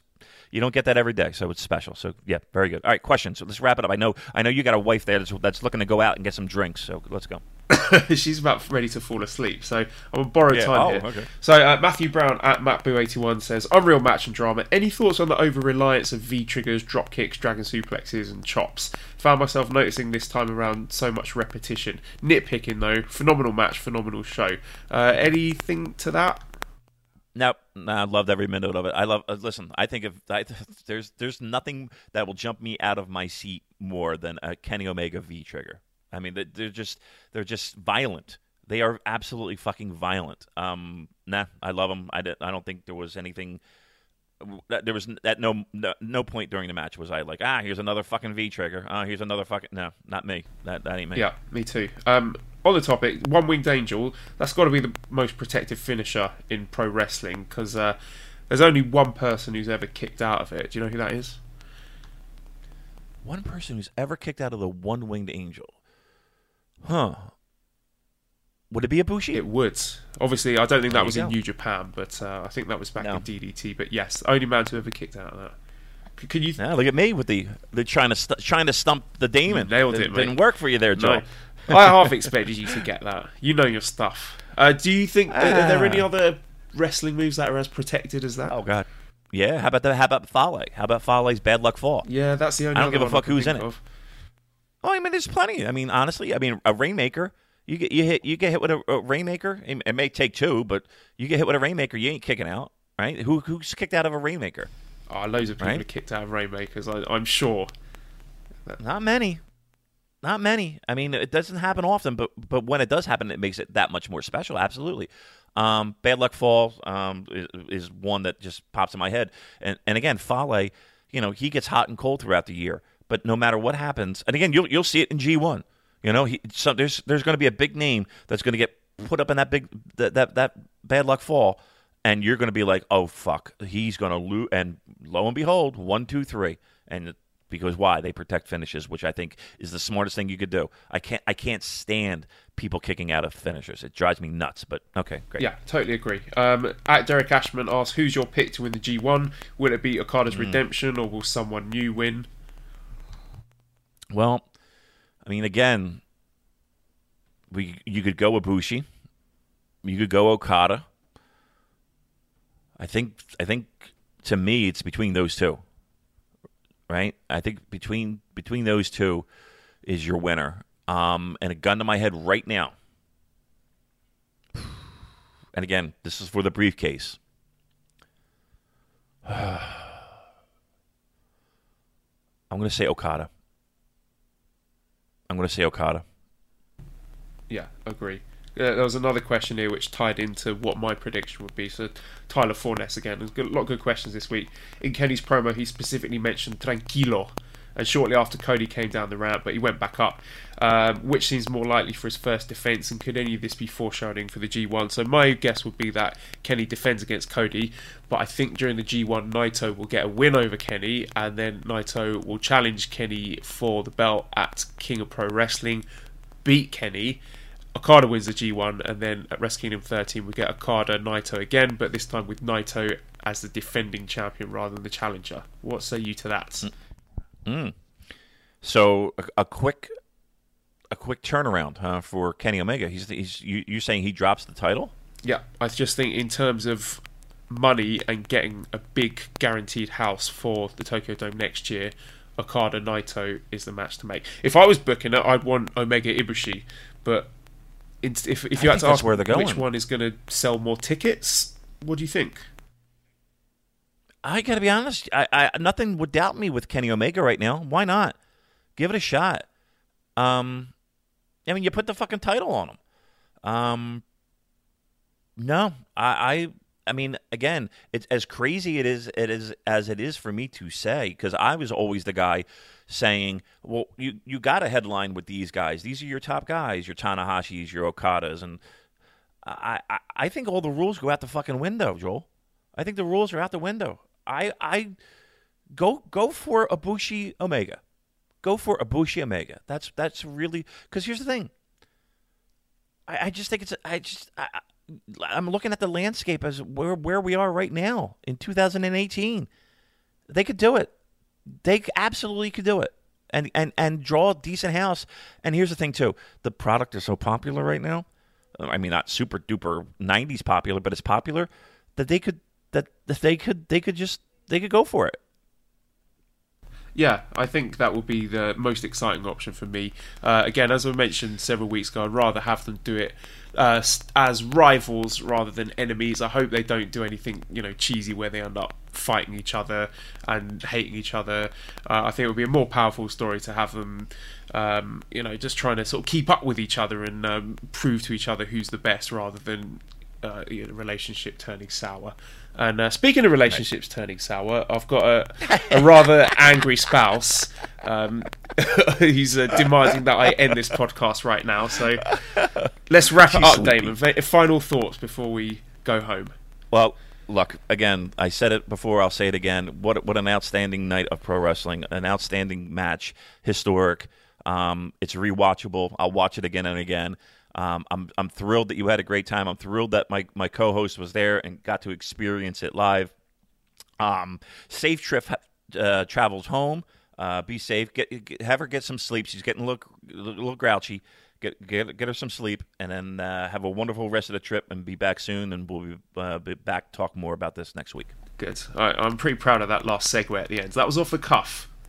So there you go. So we'll wrap it up here. Big thank you to editor Dan. He's got a bit of work to do with this one, thanks to the crappy internet at the Appa hotels. Please visit his YouTube channel, 219 Films. Please subscribe to the Voices of Wrestling Podcast Network. Lots of really good stuff on there. Give us a 5 snowflake review on iTunes. Follow us on Twitter, please, at the Super JCast. And thank you everybody for listening.